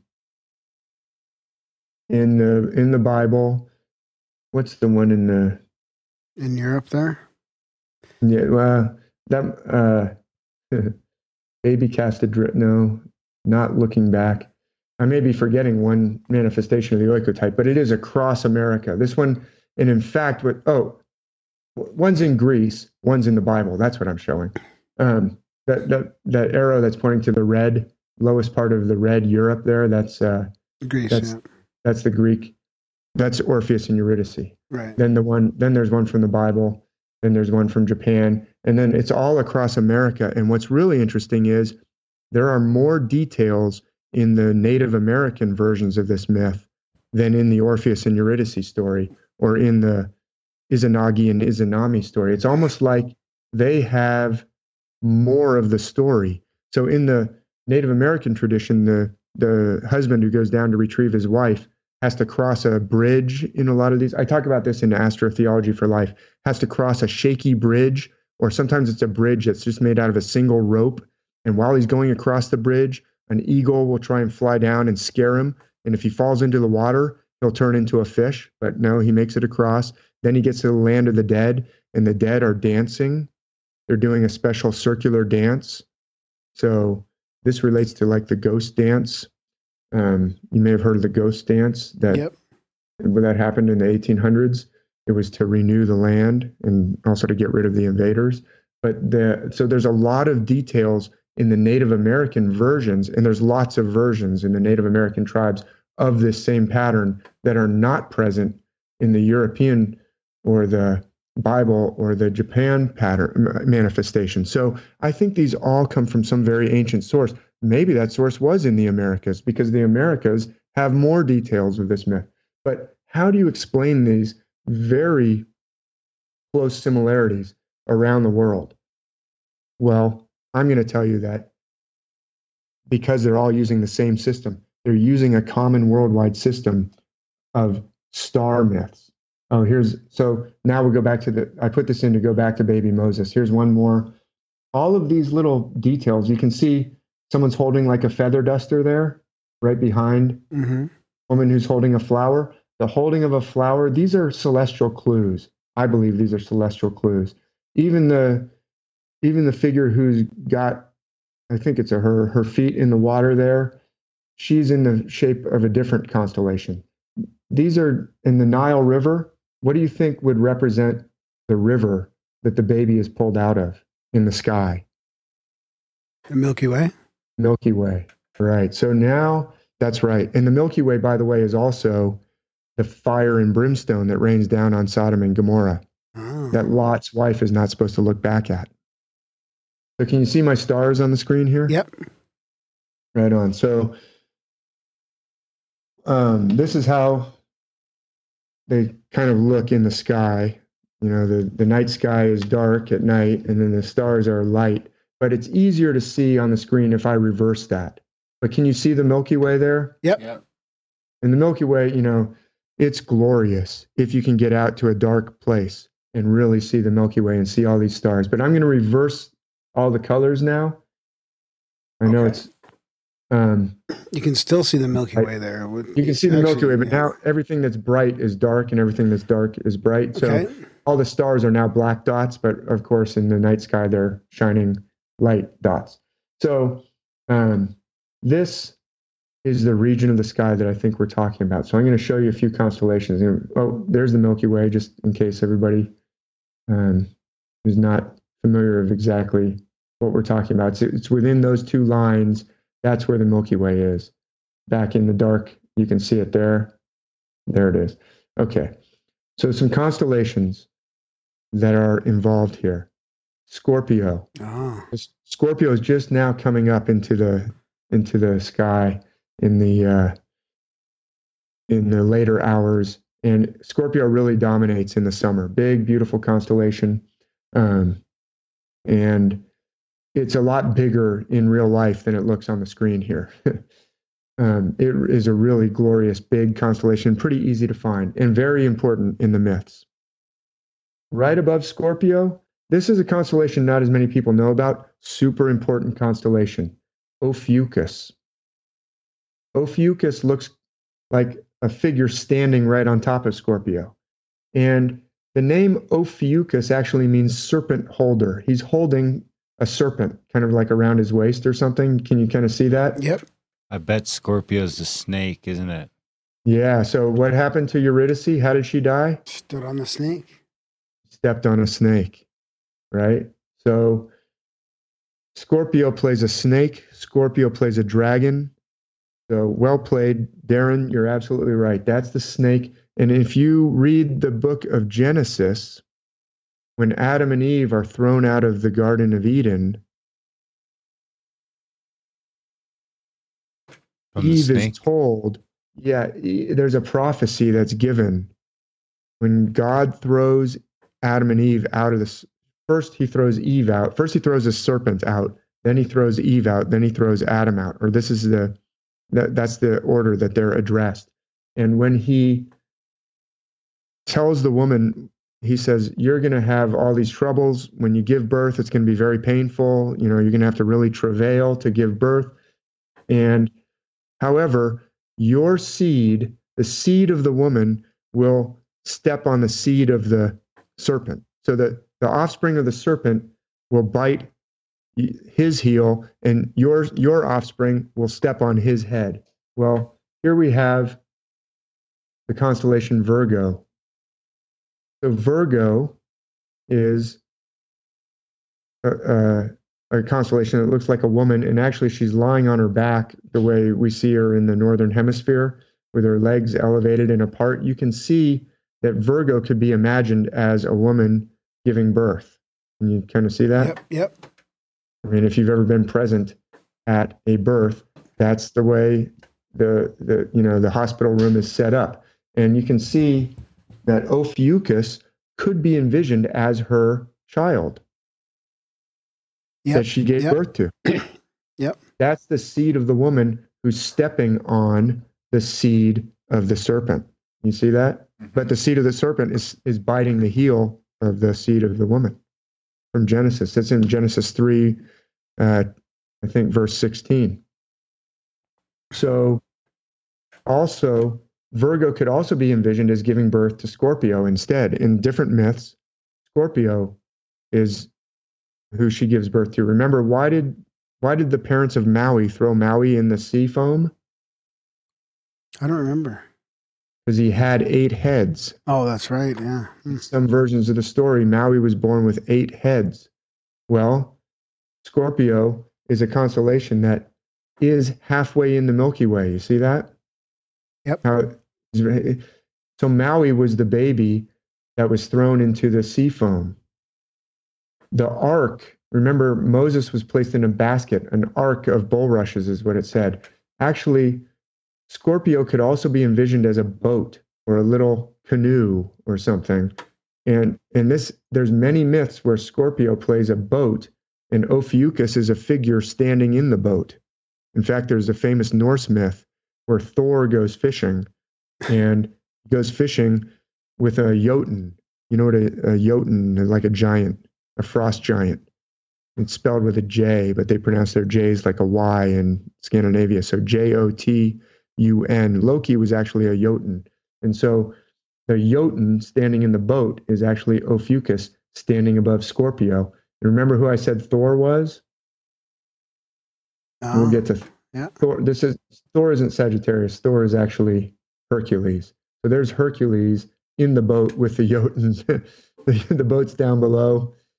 The Jotuns underneath. So Thor is the constellation Hercules. But I wasn't supposed to show that yet. I got ahead of myself. So, okay, so we threw Maui into the sea. We put the baby in the basket in the sea. You may be looking at this and saying, come on, really? Is that a basket in the ocean? The pattern is very, very distinct around the world. The baby is always put in a basket that's made out of reeds or of, bulrushes, reeds or rushes, like the kind of big grasses that grow up next to a swamp, like the big, cattails. Because Scorpio kind of looks like a bundle of reeds or a bundle of, bulrushes. Yeah. Virgo kind of looks like the person falling back down to hell too. Right. Well, so that's a very good point. So the constellation Ophiuchus actually plays the gates of hell, the gates of Hades in a lot of myths. Ophiuchus can play a giant, but Ophiuchus could also play a door or a gate. And I find this around the world in these myths. And Ophiuchus could also play a house or a tent. You can see why it looks like a tent, right? Yeah. Or a tower. It could also be a tower. And so Virgo is she's falling back into the land of the realm of the dead there. But remember, Orpheus was not supposed to look back. Whoops, I was going backwards, sorry. So this is Sagittarius. Sagittarius is another extremely important constellation. Sagittarius, the way it's outlined here, looks like it's kind of walking in one direction and looking back in another direction. Can you kind of envision that? Yeah, totally. Almost like it's gonna shoot a bow at the snake. Yeah, so in Sagittarius does shoot a bow at the snake in a lot of myths. So there are myths where Apollo fights a dragon. Apollo is a god of archery. Well, that's Sagittarius fighting Scorpio. But in this myth of not looking back, that's Sagittarius is the one who should not look back. So Lot's wife looks back, she gets turned into a pillar of salt.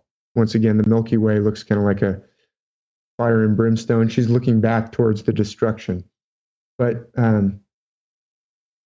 this is how these patterns work. And so Scorpio and Sagittarius and Ophiuchus are right next to basically the brightest part of the Milky Way. And so they show up in some very important myths, often having to do with being on the edge of the water or the edge of a river, the edge of a pool, the edge of ocean. You know, like Maui was thrown into the sea foam right at the edge of the ocean. And then Maui was actually pulled up out of the water by his powerful grandfather, whose name was Tama, T-A-M-A. It's a long Polynesian name, and I don't want to say it wrong, so I'll just say Tama right now. But he's pulled up out of the water. No, it's Tama. Oh, I'm not going to attempt it. It's okay. I just watch Moana a lot, so. Okay, right on. I haven't actually watched it because I don't want to get the wrong picture of Maui. Although I hear it's really good. Hey, you're welcome. I haven't seen it. But he's pulled up out of the water by his great, powerful ancestor, Tama. And so a baby who is lifted up is often lifted up by Hercules. So in this myth of Maui, it's his grandfather is played by the mighty constellation Hercules. And I'll show you why. Because right in front of Hercules, and this is just coming into view at this time of year, as we record this in May of 2019, Corona Borealis and Ophiuchus and Hercules are just starting to rise in the east around like 9, 10, 11 p.m.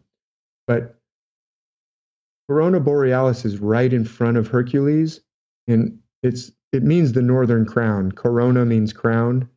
Borealis means of the north. So Corona Borealis is the northern crown, and Hercules can be envisioned as grasping the northern crown. If you just imagine one additional connecting line, you see that? Yeah.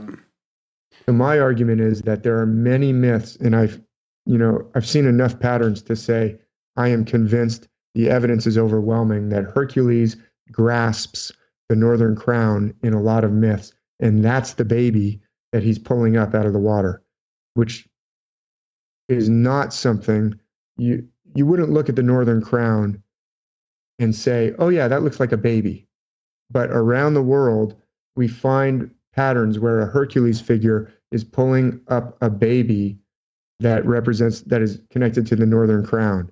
And so that, I would argue, is very strong evidence that these myths were not just invented separately from one another. In other words, somebody could say, oh yeah, Dave is arguing that we've got this oikotype showing up in Japan, we've got it showing up in Maui, in the cultures of the Pacific with the Maui myths, we've got it showing up in the Bible, we've got it showing up in India. They just came up with it themselves independently because they all look at the same stars. I'm here to tell you right now, these constellations aren't super easy to see unless you know what you're looking for. There's no way you'd come up with the same stories either. And they come up with the same pattern over and over. Now I'm going to show you some evidence that Hercules grasps a crown. So Here's a close-up of Hercules. There's the northern crown. Can everyone see it in the lower right there? Yep, which also could look like a basket, really, right? It could look like a basket. That's For the very, baby. Or a For the bird baby. that's about to get fucked up. very true. Yeah, That big old because he's holding a sword. big sword, right? It could also be a necklace. It plays a necklace in a lot of myths. Loki actually steals a necklace belonging to Odin's wife in one of the Norse myths. So I believe it's that necklace right there. But remember, Hercules can be envisioned as grasping the northern crown. I added this line. That's my argument. Now let's look at Hercules. This is an ancient Greek vase or hydria. I think this type of pottery is called a hydria because it was for pouring out water. And that's the hero whose name in ancient Greece was actually Heracles. Heracles. The Roman or Latin version of his name is Hercules. But can you see that he's in a similar posture to the constellation we just looked at? Yep. He's got one leg way back. And let's go back to Hercules has one leg way back. Yeah. He's got a weapon overhead, one arm up. And Bent what's he doing with elbow. his other arm? Grabbing that dude by the throat. Well, you would think he would be grabbing it by the throat, but look up above that guy's helmet. I'll zoom in. Can you see a little hand there? Oh, yeah, yeah. Oh, yeah. What's the shape of that guy's helmet's crest? The crown. It's like an arc, right? We see this again and again in ancient artwork. So this isn't just Dave making this up. Here we have a Hercules figure grasping an arc-shaped crest. Looks like And looks like it was leg day too. Yeah, well, those guys had really good like squat racks, so they could really squat like 550 pounds, I think. So, yeah, you probably needed for that kind of combat where his shield is bashing up against the other guy, Yeah. like trying to get through. They probably got pretty bulky. I mean, I think those Greek warriors were pretty Oh yeah, they were mountains of muscle. Anyway, there you go. Huh. I'm arguing, and in fact, there's more details. Hercules or Heracles, he usually has a full beard, right? A big square-shaped beard. What's the shape of the head of the constellation Hercules in the heavens? Kind of square-shaped, right? Oh yeah, yeah, yeah. In fact, he often wears over his head the lion skin. You see that? To make his head even more square and like he has a mane all the way around. Hercules figures in myth will often have that kind of beard, a full beard. Although it's not always a male figure. Sometimes all these constellations play different characters. Sometimes they play a male character, sometimes they play a female character in these myths around the world. I'm going to show you a few more. Here he is grasping a crest again. Leg way out to the back, one leg extended way out to the back, right? He's holding a crest all the way he's over getting that on the again, right yeah. side. Yeah. There's the crest. He's holding it with his hand. But look at this one. Here's Heracles. Now he's not fighting a warrior. He's encountering a god named Achelous, or a river god, a river deity. I'm not exactly sure. I think that river, I don't think it looks like the god is puking there, but I think that's a river flowing out of his mouth. Not sure what the ancient artist was showing us there, but look at how the Hercules figure, or Heracles, is in the same outline as the constellation Hercules, right? His legs are in the same posture. He's got his club up over his head, right? Yeah. And what's he doing? He's holding a thing that's shaped like an arc. In other words, the horn of the river god is the arc-shaped thing. You know what I mean? Yep. Yep. So anyway, these myths are based on the stars. So that's why the same figure in different mythologies will have the same characteristics. A figure who is based on Hercules will usually be the figure who's going to wield the most powerful weapon, the god who has the most powerful weapon, which is usually the thunderbolt. So Zeus here, you see Zeus up there in the top picture? Mm-hmm. The ancient artist has even written Zeus for us, so we know it's Zeus. He's got a thunderbolt. Look at the posture that he's in. He is in the exact posture of the constellation Hercules. In fact, I would argue he's fighting against an Ophiuchus figure. You see the serpents there? Yeah. Ophiuchus holds serpents, right? Is that Quasimodo down below? Yeah, so down below, that is actually from a Maya codex. Quetzalcoatl. I believe it's actually, I don't think it's Quetzalcoatl. The Quetzalcoatl is actually an Aztec name for a god who's called Gucumatz in the Maya, I'm pretty sure. But that god, Gucumatz, I would associate with Ophiuchus. This is a god who's known as Heart of Sky, who's also known as Sudden Thunderbolt or One Thunderbolt. So he's the Thunderbolt god of the Maya. And can you see that he's depicted in the exact same physical body posture to line up with the constellation Hercules? It's just reversed. Yeah. The artist has chosen to have him facing to the left, but that is clearly the constellation Hercules, and he's holding some kind of a weapon, possibly a thunderbolt weapon, because he's a Hercules figure. He even has a kind of square-shaped headdress to make his head kind of shaped like the constellation. Am I wrong? No, that's what it seems like. Yeah. So here we have, this is why what I'm saying is these gods and these figures in myth are based on a common celestial pattern. And if I showed you these two things and you were a professor of history or art history or mythology, you would have a hard time explaining this, because this is a piece of artwork up at the top from ancient Greece. This is a piece of artwork from the Maya of Central America, of the Yucatan and Guatemala area, and what's today Mexico and Guatemala. How are they using the exact same pattern for a thunderbolt god? Because they're based on the stars. Either that, or the Greeks accidentally took a trip over to the Maya, but that doesn't really work because the time frame, or maybe the Maya influenced the Greeks. But either that, or they came from a common ancestor. I think it's from a common ancestor. Yeah, I mean, we could come up with lots of different explanations, but I believe this evidence, this is worldwide, and the amount of evidence is simply overwhelming. And nobody's put this together before, right? Really? Well, no. Not in this way, anyway. People have put it together. This is David Mathisen. Well, but I'm building on the work. Plato in ancient Greece, I think, hints at these things. Aristotle, some other ancients hint at it. Plutarch. Yeah, but they wouldn't have known the global scale of it back then. But they didn't know the global scale of it. So that, and also the way you outline the constellations is going to be important. And so I've talked about it before, but H.A. Rey, his outlining system, turns out it matches right up with the ancient artwork. H.A. Rey is the author who wrote the Curious George books. And that fits in better than the contemporary constellation art, right? Yeah. The contemporary is awful. I have some examples later on we could get to, but I don't want to just do a slideshow with you guys. I want to, talk about it, but it's important to kind of show it. But the H.A. Rey, I would say the H.A. Rey system, he never, to my knowledge, talked about how this matches up with the ancient myths. But it's like he gave us the Rosetta Stone almost with his outlining system, because with his outlining system, I happened to grow up with that outlining system. My parents got me the H.A. Rey books on the stars when I was very little. That's how I've always envisioned them.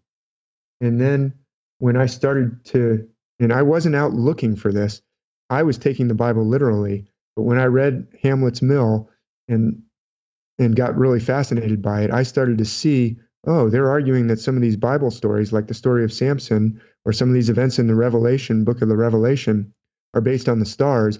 And I didn't want to accept that at first, but the more I already knew a lot about the stars and I knew a lot about the Bible, I said, actually, their arguments are making a lot of sense here. So there have been people who have argued this, but the writers of Hamlet's Mill, they wrote in 1969, or their book was published in 1969.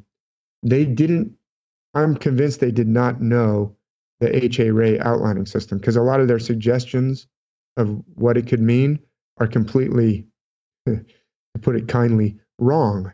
They were doing their best.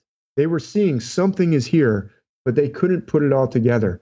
H.A. Ray published that book in 1952. They wrote Hamlet's Mill in 1969. They could see, hey, there's these patterns echoing around the world. And remember, I told you, Max von Sydow's father was writing about oikotypes in 1927. There were people writing about these connections between the myths in the 1800s. In fact, when the Mesopotamian tablets were first dug up, and they found a flood myth in there that sounded exactly, it even had an ark, and the Noah figure, he's not called Noah he's called Utna Pishtim, but the Utna has a Noah sound to it. Na, Utna, Pishtim, and Noah are the Noah figure in the Mesopotamian tablets releases birds to see if it's safe to go out of the ark. Well, what does that sound like? And these are from thousands of years before the Bible was thought to have been written. So when they first came across those tablets, I wrote a blog post about this. The translator, George Smith, he was this young guy who learned how to decipher the text. He was a genius, and he was deciphering them. And when he came across the Noah story, no one had there was like 2 people in the world who could read this text, and he was trying to decipher all these tablets. And when he started to read the Noah story, he got so distraught that it's said, I don't know if it's true or not, but he got so distraught, he started to run around excitedly and take all his clothes off. It's like he had a mental breakdown almost when he saw a Noah story in some tablets that were thousands of years earlier. This is in the 1800s in England. He knew he had come across something that was enormous. So in the 1800s, they were starting to say, wait a minute, as we learn more about the world myth, we're starting to see patterns pop up. So it's not like I'm the only one to have seen this, but I have taken the H.A. Ray outlines and said, wait a minute, I think this helps us to really decipher these myths. And so I can't stop writing about it. Like you asked at the beginning, I did 912 pages. I'm trying to show this. It's like, the world doesn't accept this. Like, I've sent books to professors. They don't read it. No. Maybe they read it, but they don't say, oh, great, we're going to change all our course material. So you might eventually, you're writing them like encyclopedias. I could see a day. Well, so what I would say to all the listeners is buy them for your local library. Or if you know someone who's a professor or someone's in college, try and get their library to buy it so that it's, a resource for the college students to have. You don't have to buy it yourself. You can tell the library to buy it and they'll buy it. They've got a budget to buy books. That's a great idea.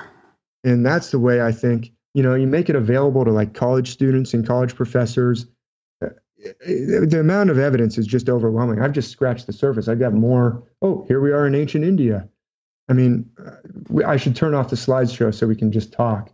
But this is a character, a god, who's named Hanuman. And Hanuman, I would argue, is another Hercules figure. He carries a giant mace. And in this case, he's picking up a mountain. He had to save someone's life with a special herb. And they told him the mountain where it grew. And he got to the mountain and he said, I'm not sure which of these herbs it is, so I'll just bring the whole mountain. Well, you can see Hercules is reaching down towards Ophiuchus. That's why he's picking up a mountain. But he's carrying a giant mace. He's got his leg extended, just like Hercules figures do. So this is worldwide. And I could just go on the whole time showing you evidence, but maybe I should just pause and I got a couple quick questions about it. So the icotypes from all over the world, the baby and the person falling back to hell or whatever, and then you show that the Milky Way was visible with Ophiuchus and Hercules and the scorpion. So was there any other examples of the baby in the river? Like, is the baby being put in the Milky Way then? As far as constellation goes, or is it that one where Hercules is pulling it out with the basket? Like, right. So the baby is put into an ark among the reeds. That's Ophiuchus above Scorpio. Right. Okay. That's my argument. Okay. And So Ophiuchus in that right? myth, it's Scorpio, and in the other myth, Scorpio is the snake. Yeah. Yes, that's right. So right. Yeah. So it's a little confusing, but it's kind of. But that makes sense. Right next to the Milky Way. Yeah, I forgot about that part. Yeah. And the metaphor I say is it's kind of like you've got a certain number of actors, but they've got to play all these different roles in all these different myths. So sometimes you'll be watching a movie and you'll see an actor and you're like, wait a minute, I know her or I know him. Oh, that was in this completely different movie, wearing a completely different costume, speaking in sometimes even a completely different accent, taking on a totally different persona. But after a while, you recognize the actor. Well, it's the same thing with the myths. Ophiuchus could be Eurydice getting bitten on the foot by Scorpio, or it could be the seed of the woman in Genesis 3 stepping on the head of the seed of the serpent, and the seed of the serpent stepping on or biting the seed of the woman's foot, right? It's the same actors, the same constellations will play different roles. But if once you start to know them, then you go, oh, wait a minute, next to a river? Yep. Okay. Getting bitten in the foot? Yep. Oh, okay. Or being cast adrift in a river? I'll bet you that's Milky Way. So I'm going to look for the constellations next to the Milky Way. And it's always reeds and it's an arc. And by the way, Ophiuchus is kind of this boxy looking thing. That's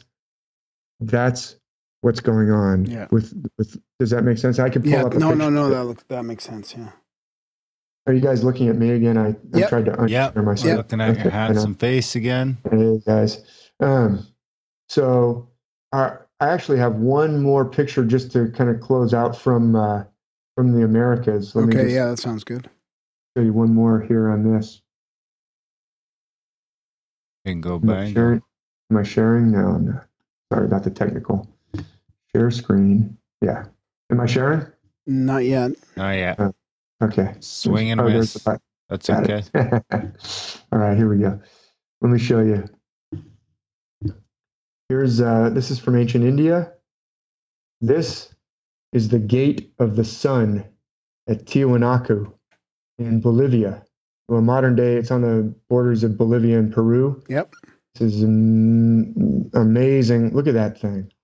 I mean, this may have been created with some precision technology. Look at those edges. Yeah. But the figure on there, this is called the gate of the sun. Remember I told you, or I mentioned just briefly as I was just kind of machine gun pace throwing out a bunch of information, but I mentioned that Ophiuchus often plays a gate or a portal. Mm-hmm. And look at the figure above the gate of the sun. He's holding two. Oh, yeah. Just like Ophiuchus is. Two stabs or something? Yeah. This pattern, this is an artistic pattern that is found around the world. It's found in Europe. It's found in India. It's found in ancient Egypt. It's Ophiuchus holding these two whatevers. The whatevers change what he's holding on either side. But what's really interesting is, here's a little bit of a close-up. Can you see on the edges around that central figure? You see those little figures around the edges? Yep. Those little guys. They have like a big staring eye. You can look like closely. Oompa Loompas. Well, I don't know what they are, but they're holding almost what looks like it might be a thunderbolt. You see how their rear leg is way extended and their heel is raised? And they have a square-shaped head. Boom. So there's Hercules and Ophiuchus again. Look at the posture of that guy. Yeah. And it's like they're surrounding Ophiuchus and the constellation. And this is he's above. Yeah. This is worldwide. This is ancient. This is indisputable, I would argue. I mean, there's so much. Are you guys looking at me again? Am I back? Yep. Yeah. You're back. Yeah. I think this is just, I would say the amount of evidence is at least compelling, but I would argue it's conclusive. It's like, I can fill up, I don't know how many thousands of pages now I've written about this. Each of my books is, 500, 600, 900 pages showing this. This last one, that's 912, most recent one, 912 pages, has about 300 pictures and star charts in it to try and show these connections. So it may seem a little daunting, to buy a 912-page book. So buy it for the library if you want. It's great for the coffee table. But if you're really, especially because you really want to know it, you can do them in small. It's very easy to break into small bits, I find. You know, like you can read 3 pages at a time. So in that sense, it's not daunting. It's not like you're picking it up and you got to get through 900 pages because it's kind of broke down. And you can sort of go through it myth by myth. Exactly. That is true. And who doesn't love the myths? But see, I think the myths, we love the myths, but a lot of them are bizarre or, really violent. And we often like expurgate that for the kids' version of the myths. And then when you're an adult, you start reading some of the other Greek myths and you're like, whoa, where did that come from? Well, they're based on the stars. So these metaphors that they're using where there's maybe some really bizarre things happening, it's usually because that is based on the constellations. Absolutely. Where do you think you're going to go from here then? If you've got so much more content than I ever realized, I mean, even if you were to let's say you're even to expand on that, the one you just went over with us with the Milky Way and the baby and do you think you'd even find more of those too if you kept searching? Oh yeah. So these patterns are pretty well, a lot of these patterns are known by, even there's comparative mythology classes in universities where they talk about, but this really shows why they're all that pattern is showing up. Yeah. But to go a little deeper, so it's not just like, ooh, that's neat. These myths are based on the stars. What I think is really going on is they're talking about us. They're talking about these myths have a message for our life. They have a message. It's about like connecting with your authentic self, your your higher self. That's what some of the different traditions call it. Like in India, they talk about the higher self. And sometimes those kinds of terms can sound a little, overused or new agey, exactly. But it's actually something that each one of us has. We all have a subconscious, and our subconscious has like power that we don't even know about. Like there are things that your subconscious knows. It like taps into the subconscious of other people, but our conscious mind is not usually paying attention to our subconscious. So there's a lot of information that we are getting that our conscious mind is not getting or is not paying attention to, but it could if you get in touch with it. That's what I think these synchronicities are. It's your subconscious mind sometimes receiving signals from like the universe. It's like there are stories, like true stories of people who woke up in the middle of the night and had some kind of a premonition, and there's no way they could have known it, but they find out it was true. Like at that exact moment, the person they were thinking about was in terrible danger or something. And this happens a lot. There's a story I wrote about in a blog post, and I mentioned it in this most recent book a little bit too, but you should really read the book, and you guys could have him on your show. There's a man named Norman Olestad. I think that's how he pronounces his last name. He's about our age. I think he's a couple years older than me, or maybe 1 year older than me. And he grew up in LA, and he was involved in a terrible plane crash, and his father died. And the plane crashed into a mountain that was covered with snow and ice, actually outside of LA. You don't think that there's mountains covered with snow and ice outside of LA, but this was in February, and there are some very high mountains outside of LA. And he was only 11 at the time. He had to make his way down the mountain by himself. And I don't want to give away the book. It's called Crazy for the Storm. You should read it. It's a great book.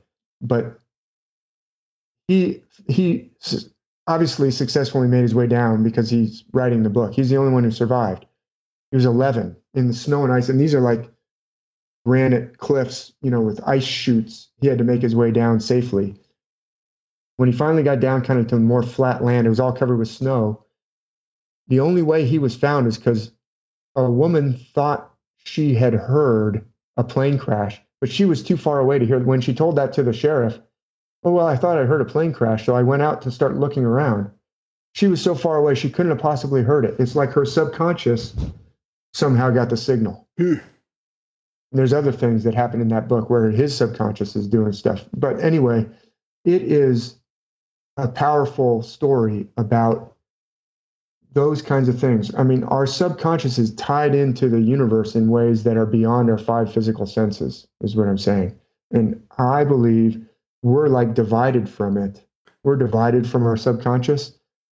That's the realm. That's where the realm of the gods is. That's where the gods talk to you, or that's where your higher self, you can get in touch with your higher self. And that's what I think these myths are showing us, how to get back in touch with ourself, because we're like divided from ourself.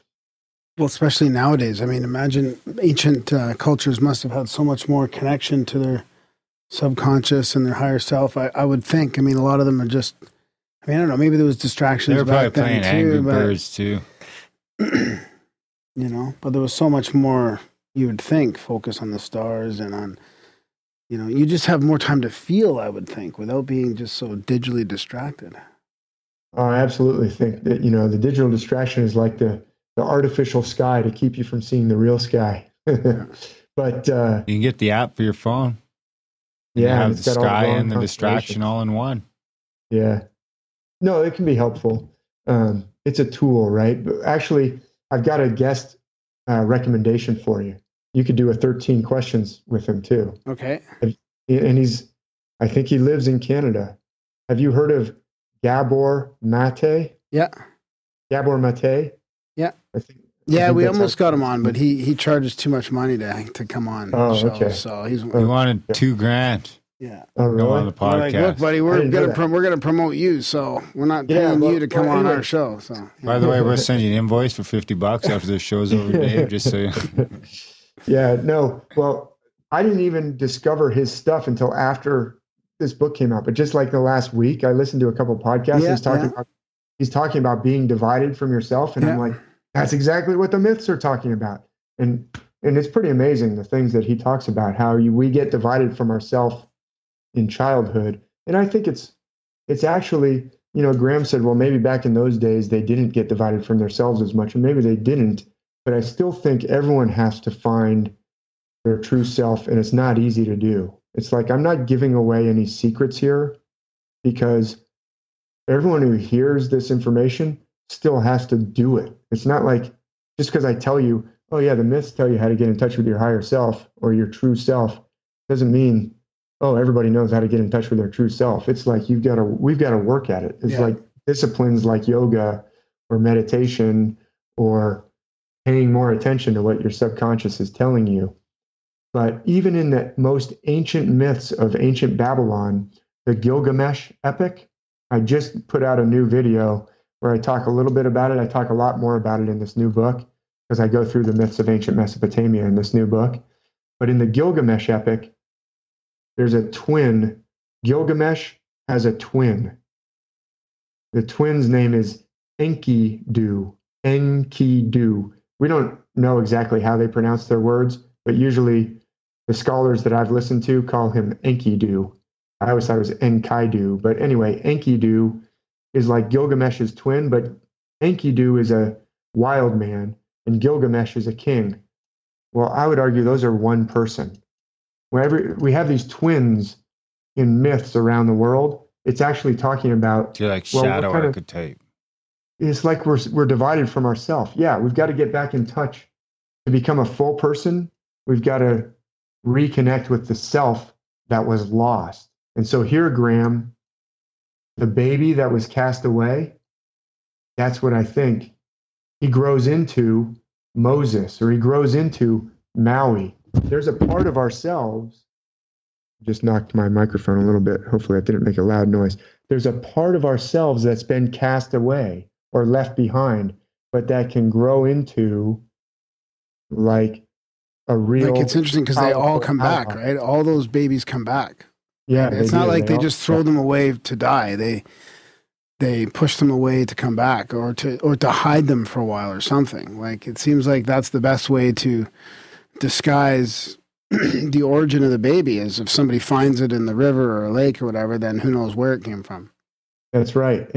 But I think it's actually talking about, so there's myths about a hidden God or a god who's been slain and he goes down into the underworld, and then all the other gods are searching for him or her, or sometimes it's a goddess and she locks herself up inside of a rock, well, a cave, and she won't come back out. And then they have to trick her into coming back out. This is a pattern. There's another oikotype that's found around the world. That's talking about, I believe, our own, we have to try and get back in touch with the baby that's been cast adrift, or the god that's down in the underworld. And you do that through things like meditation. That's when your subconscious can suddenly give you messages. If we're always just have our mind, chattering with our conscious mind and all the things that we have to do to drive a car or interact with other people or hold down a job, we're always in the conscious mind. We don't give our subconscious any time to talk to us. But it's like when you first wake up in the morning, that's when your subconscious had the, brain all to itself. Your conscious mind shut down. That's when you're going to get that message. That's when you're going to wake up. Like, I've had that experience where the night before I was trying to figure out a myth, and I think and think and think and think about it. And I go to bed, and the next morning, maybe not right when I wake up, I know it, but like I'm in the shower and I'm like, oh, that's what the thing comes to me. It's like my mind was working on it all night long, but my conscious mind just had to shut up and go to sleep for a while. And it's that reflex. My subconscious gave it to me. Yeah, it's that relaxation response. I think there was a book written about it in the 70s. I think Benson or something like that. And it happens to me. And I wake up last couple days. I woke up thinking the first thing coming to my mind was something relevant that I was forgetting, or something came to me that was an answer from studying the night before. Same thing. Forgetting to shave. No, just like bringing something to the studio, or like honestly little things that you just need to remember that I would have forgotten, and it comes to me right when I wake up. Like, how does your brain know that that's what you need to know when you first wake up? You haven't even thought about your day yet. But there was a book. There was a great book written about it, and it was about like these scientists and these guys that were struggling with problems, and then they go have a shower, and like just like what you say, and the answer comes. Well, see, I think it comes to us a lot when we're in the shower, or like, because it's like our subconscious is connected to our body as well. Like, our body is taking in all this. Our body is like a giant array of sensors that's taking in all this data.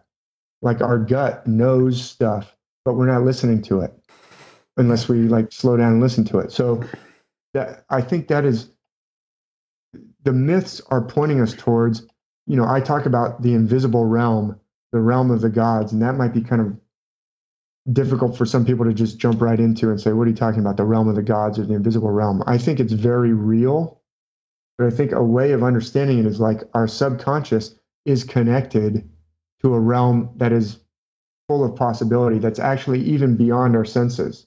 It's like our subconscious is connected to other people's subconsciouses, even beyond what we can see, hear, or feel. I was thinking about this today. It's kind of a weird example, but when like a bunch of women are on a soccer team together, or in a job together, like a salon or something, their cycles will all sync up. They're all synchronized. Oh, Jesus Christ, Dave. Yeah, sorry. Well, how's that happening? They don't know. They don't know yet. Their subconsciouses are connecting up.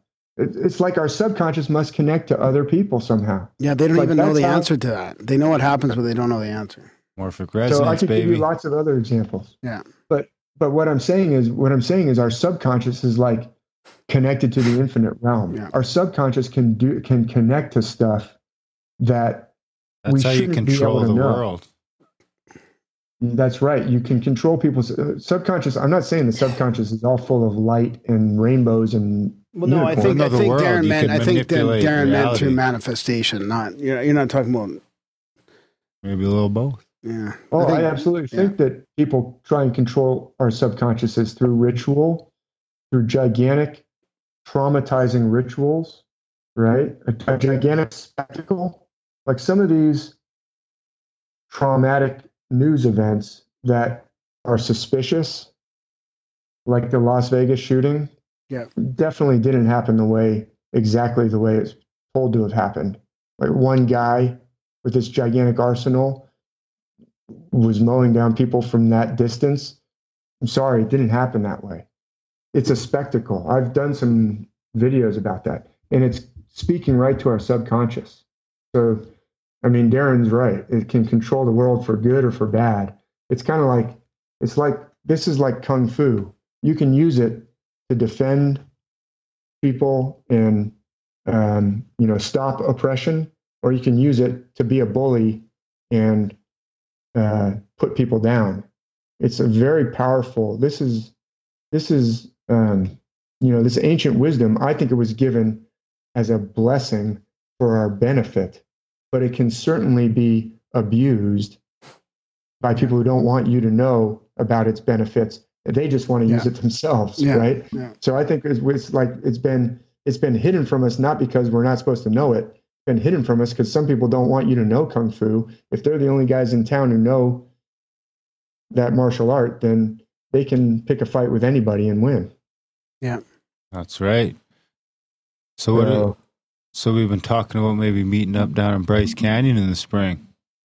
Yeah, that would be great. So Bryce Canyon is one of the best places in the United States, in North America, I guess, for stargazing because it's desert-like conditions. So there's a very little moisture in the air, so it's very crisp and clear, and there's not lights for miles. So it would be great to do.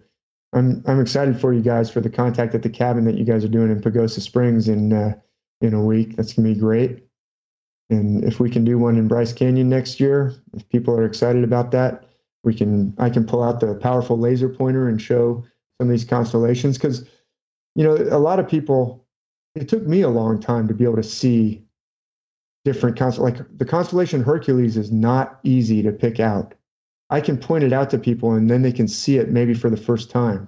And we can talk about how they relate to the myths and yeah, that'd be great. Yeah, I think we're going to look at doing a weekend next April. There's one of those 2 weekends me and you looked at. We'll make something happen. We'll start with a weekend and see what happens. Yeah, that would be great. We'll do it when the moon is not interfering with the stars, which those weekends that we looked at. Yeah, moon, dark sky. It'll cross over well with Graham's sea-setting. Graham and you're going to have to see SETI if you can. Yeah, we'll summon in some ships. No. Well, how are you doing that? Yeah, through... how are you doing it? Through your subconscious that's connected to the realm of the gods. Yep. But see, that's how in these myths, like when Odysseus or somebody gets a message from the gods, how is he getting that? Because he's attuned. It's like it comes in through the gods, act their way out through people. Or if you're uncomfortable with the term gods, the Buddhist stories are all based on the stars too, but they don't really talk a lot about gods and things. But going down and getting in touch with that higher self, getting in touch with your authentic self, that's what I think they're talking about. Yeah. Anyway. Yeah, that's great. Absolutely. Well, right on. We're going to fast track this to the front of the line, buddy. We're going to release it this Friday.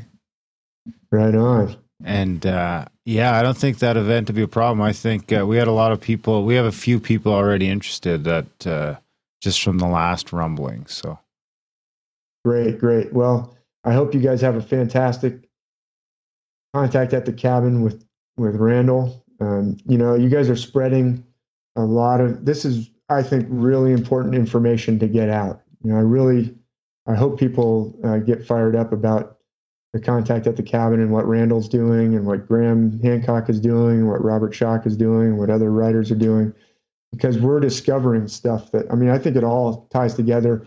We're not all necessarily in agreement on everything, but it all ties, it's all pointing to the fact that our ancient history is not necessarily what we've been taught. So exactly. Hey, maybe one day we'll get you all in the same room. That'd be great. Hash some stuff out. Right on, Dave. Well, thanks for coming on the show. And I'm sure it won't be long before I talk to you again. But come back anytime, man. Right on. Thanks for doing what you guys do. It's awesome, really important. Buddy. Really important. And thanks for having me over to Grimerica. Yeah, thanks. You too, buddy. Okay, Dave. Bye. Bye-bye. Been fun. Bye. You got the mouse? And that was a chat with David W. Mathisen, friend of the show. He's got a bunch of fans out there in Grimerica for sure. And yeah, that was great. That was some sort of, I don't know, I didn't realize there were so many of those similar archetypes. It'd be fantastic to be out in the desert looking at the stars with the crazy laser pointer, looking at them all. It'd be fantastic. Yeah. Can't beat it. Yeah. Looking at that, I think around April 18th or so next year. Right on. Just a little weekend thing. Awesome, yeah. Shoot down Saturday, Sunday, maybe a Friday. Yep. Who knows? Anyway, thanks for helping. Thanks for helping us do this. Thanks for everything. Thanks for supporting the show. Thanks to Dave for coming on the show and writing thousands and thousands and thousands of pages of great resources for understanding the stars and some mythology. And like I say, that one book, the book we've got here in the studio, the volume 1 of this series, really does just read like you can read just like the myths are great. You can just read it. Be good to read to the kids before bed. Anyway, big thanks to Dave for coming on the show. Big thanks to the supporters we got. If you're not a supporter, head over to grimerica.ca/support today. Sign up for a monthly through one of the options there, or make a one-time donation, or do something fantastic like that. Join the ranks of the great people that are supporting the show and helping us grow. And I think that's about it. If you do that, we'll give you the black budget fee to get a bunch more content. I think there's 30, 40 episodes in there right now. A bunch of Randall Carlson, a bunch of other great stuff. And yeah, other than that, have some good vibes. Thanks for listening. And we will see you next week.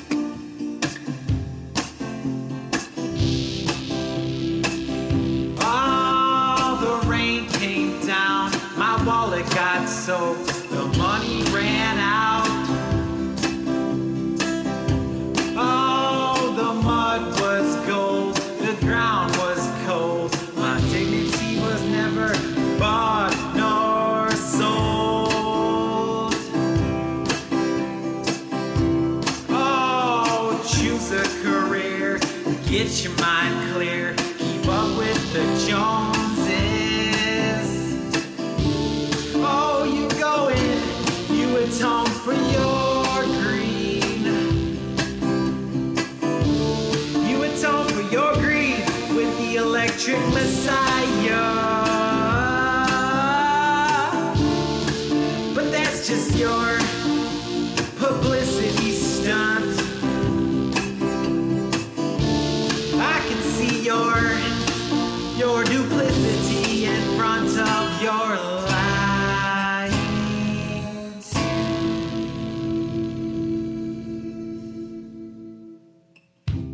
Oh, the rain came down. My wallet got soaked. The money ran out.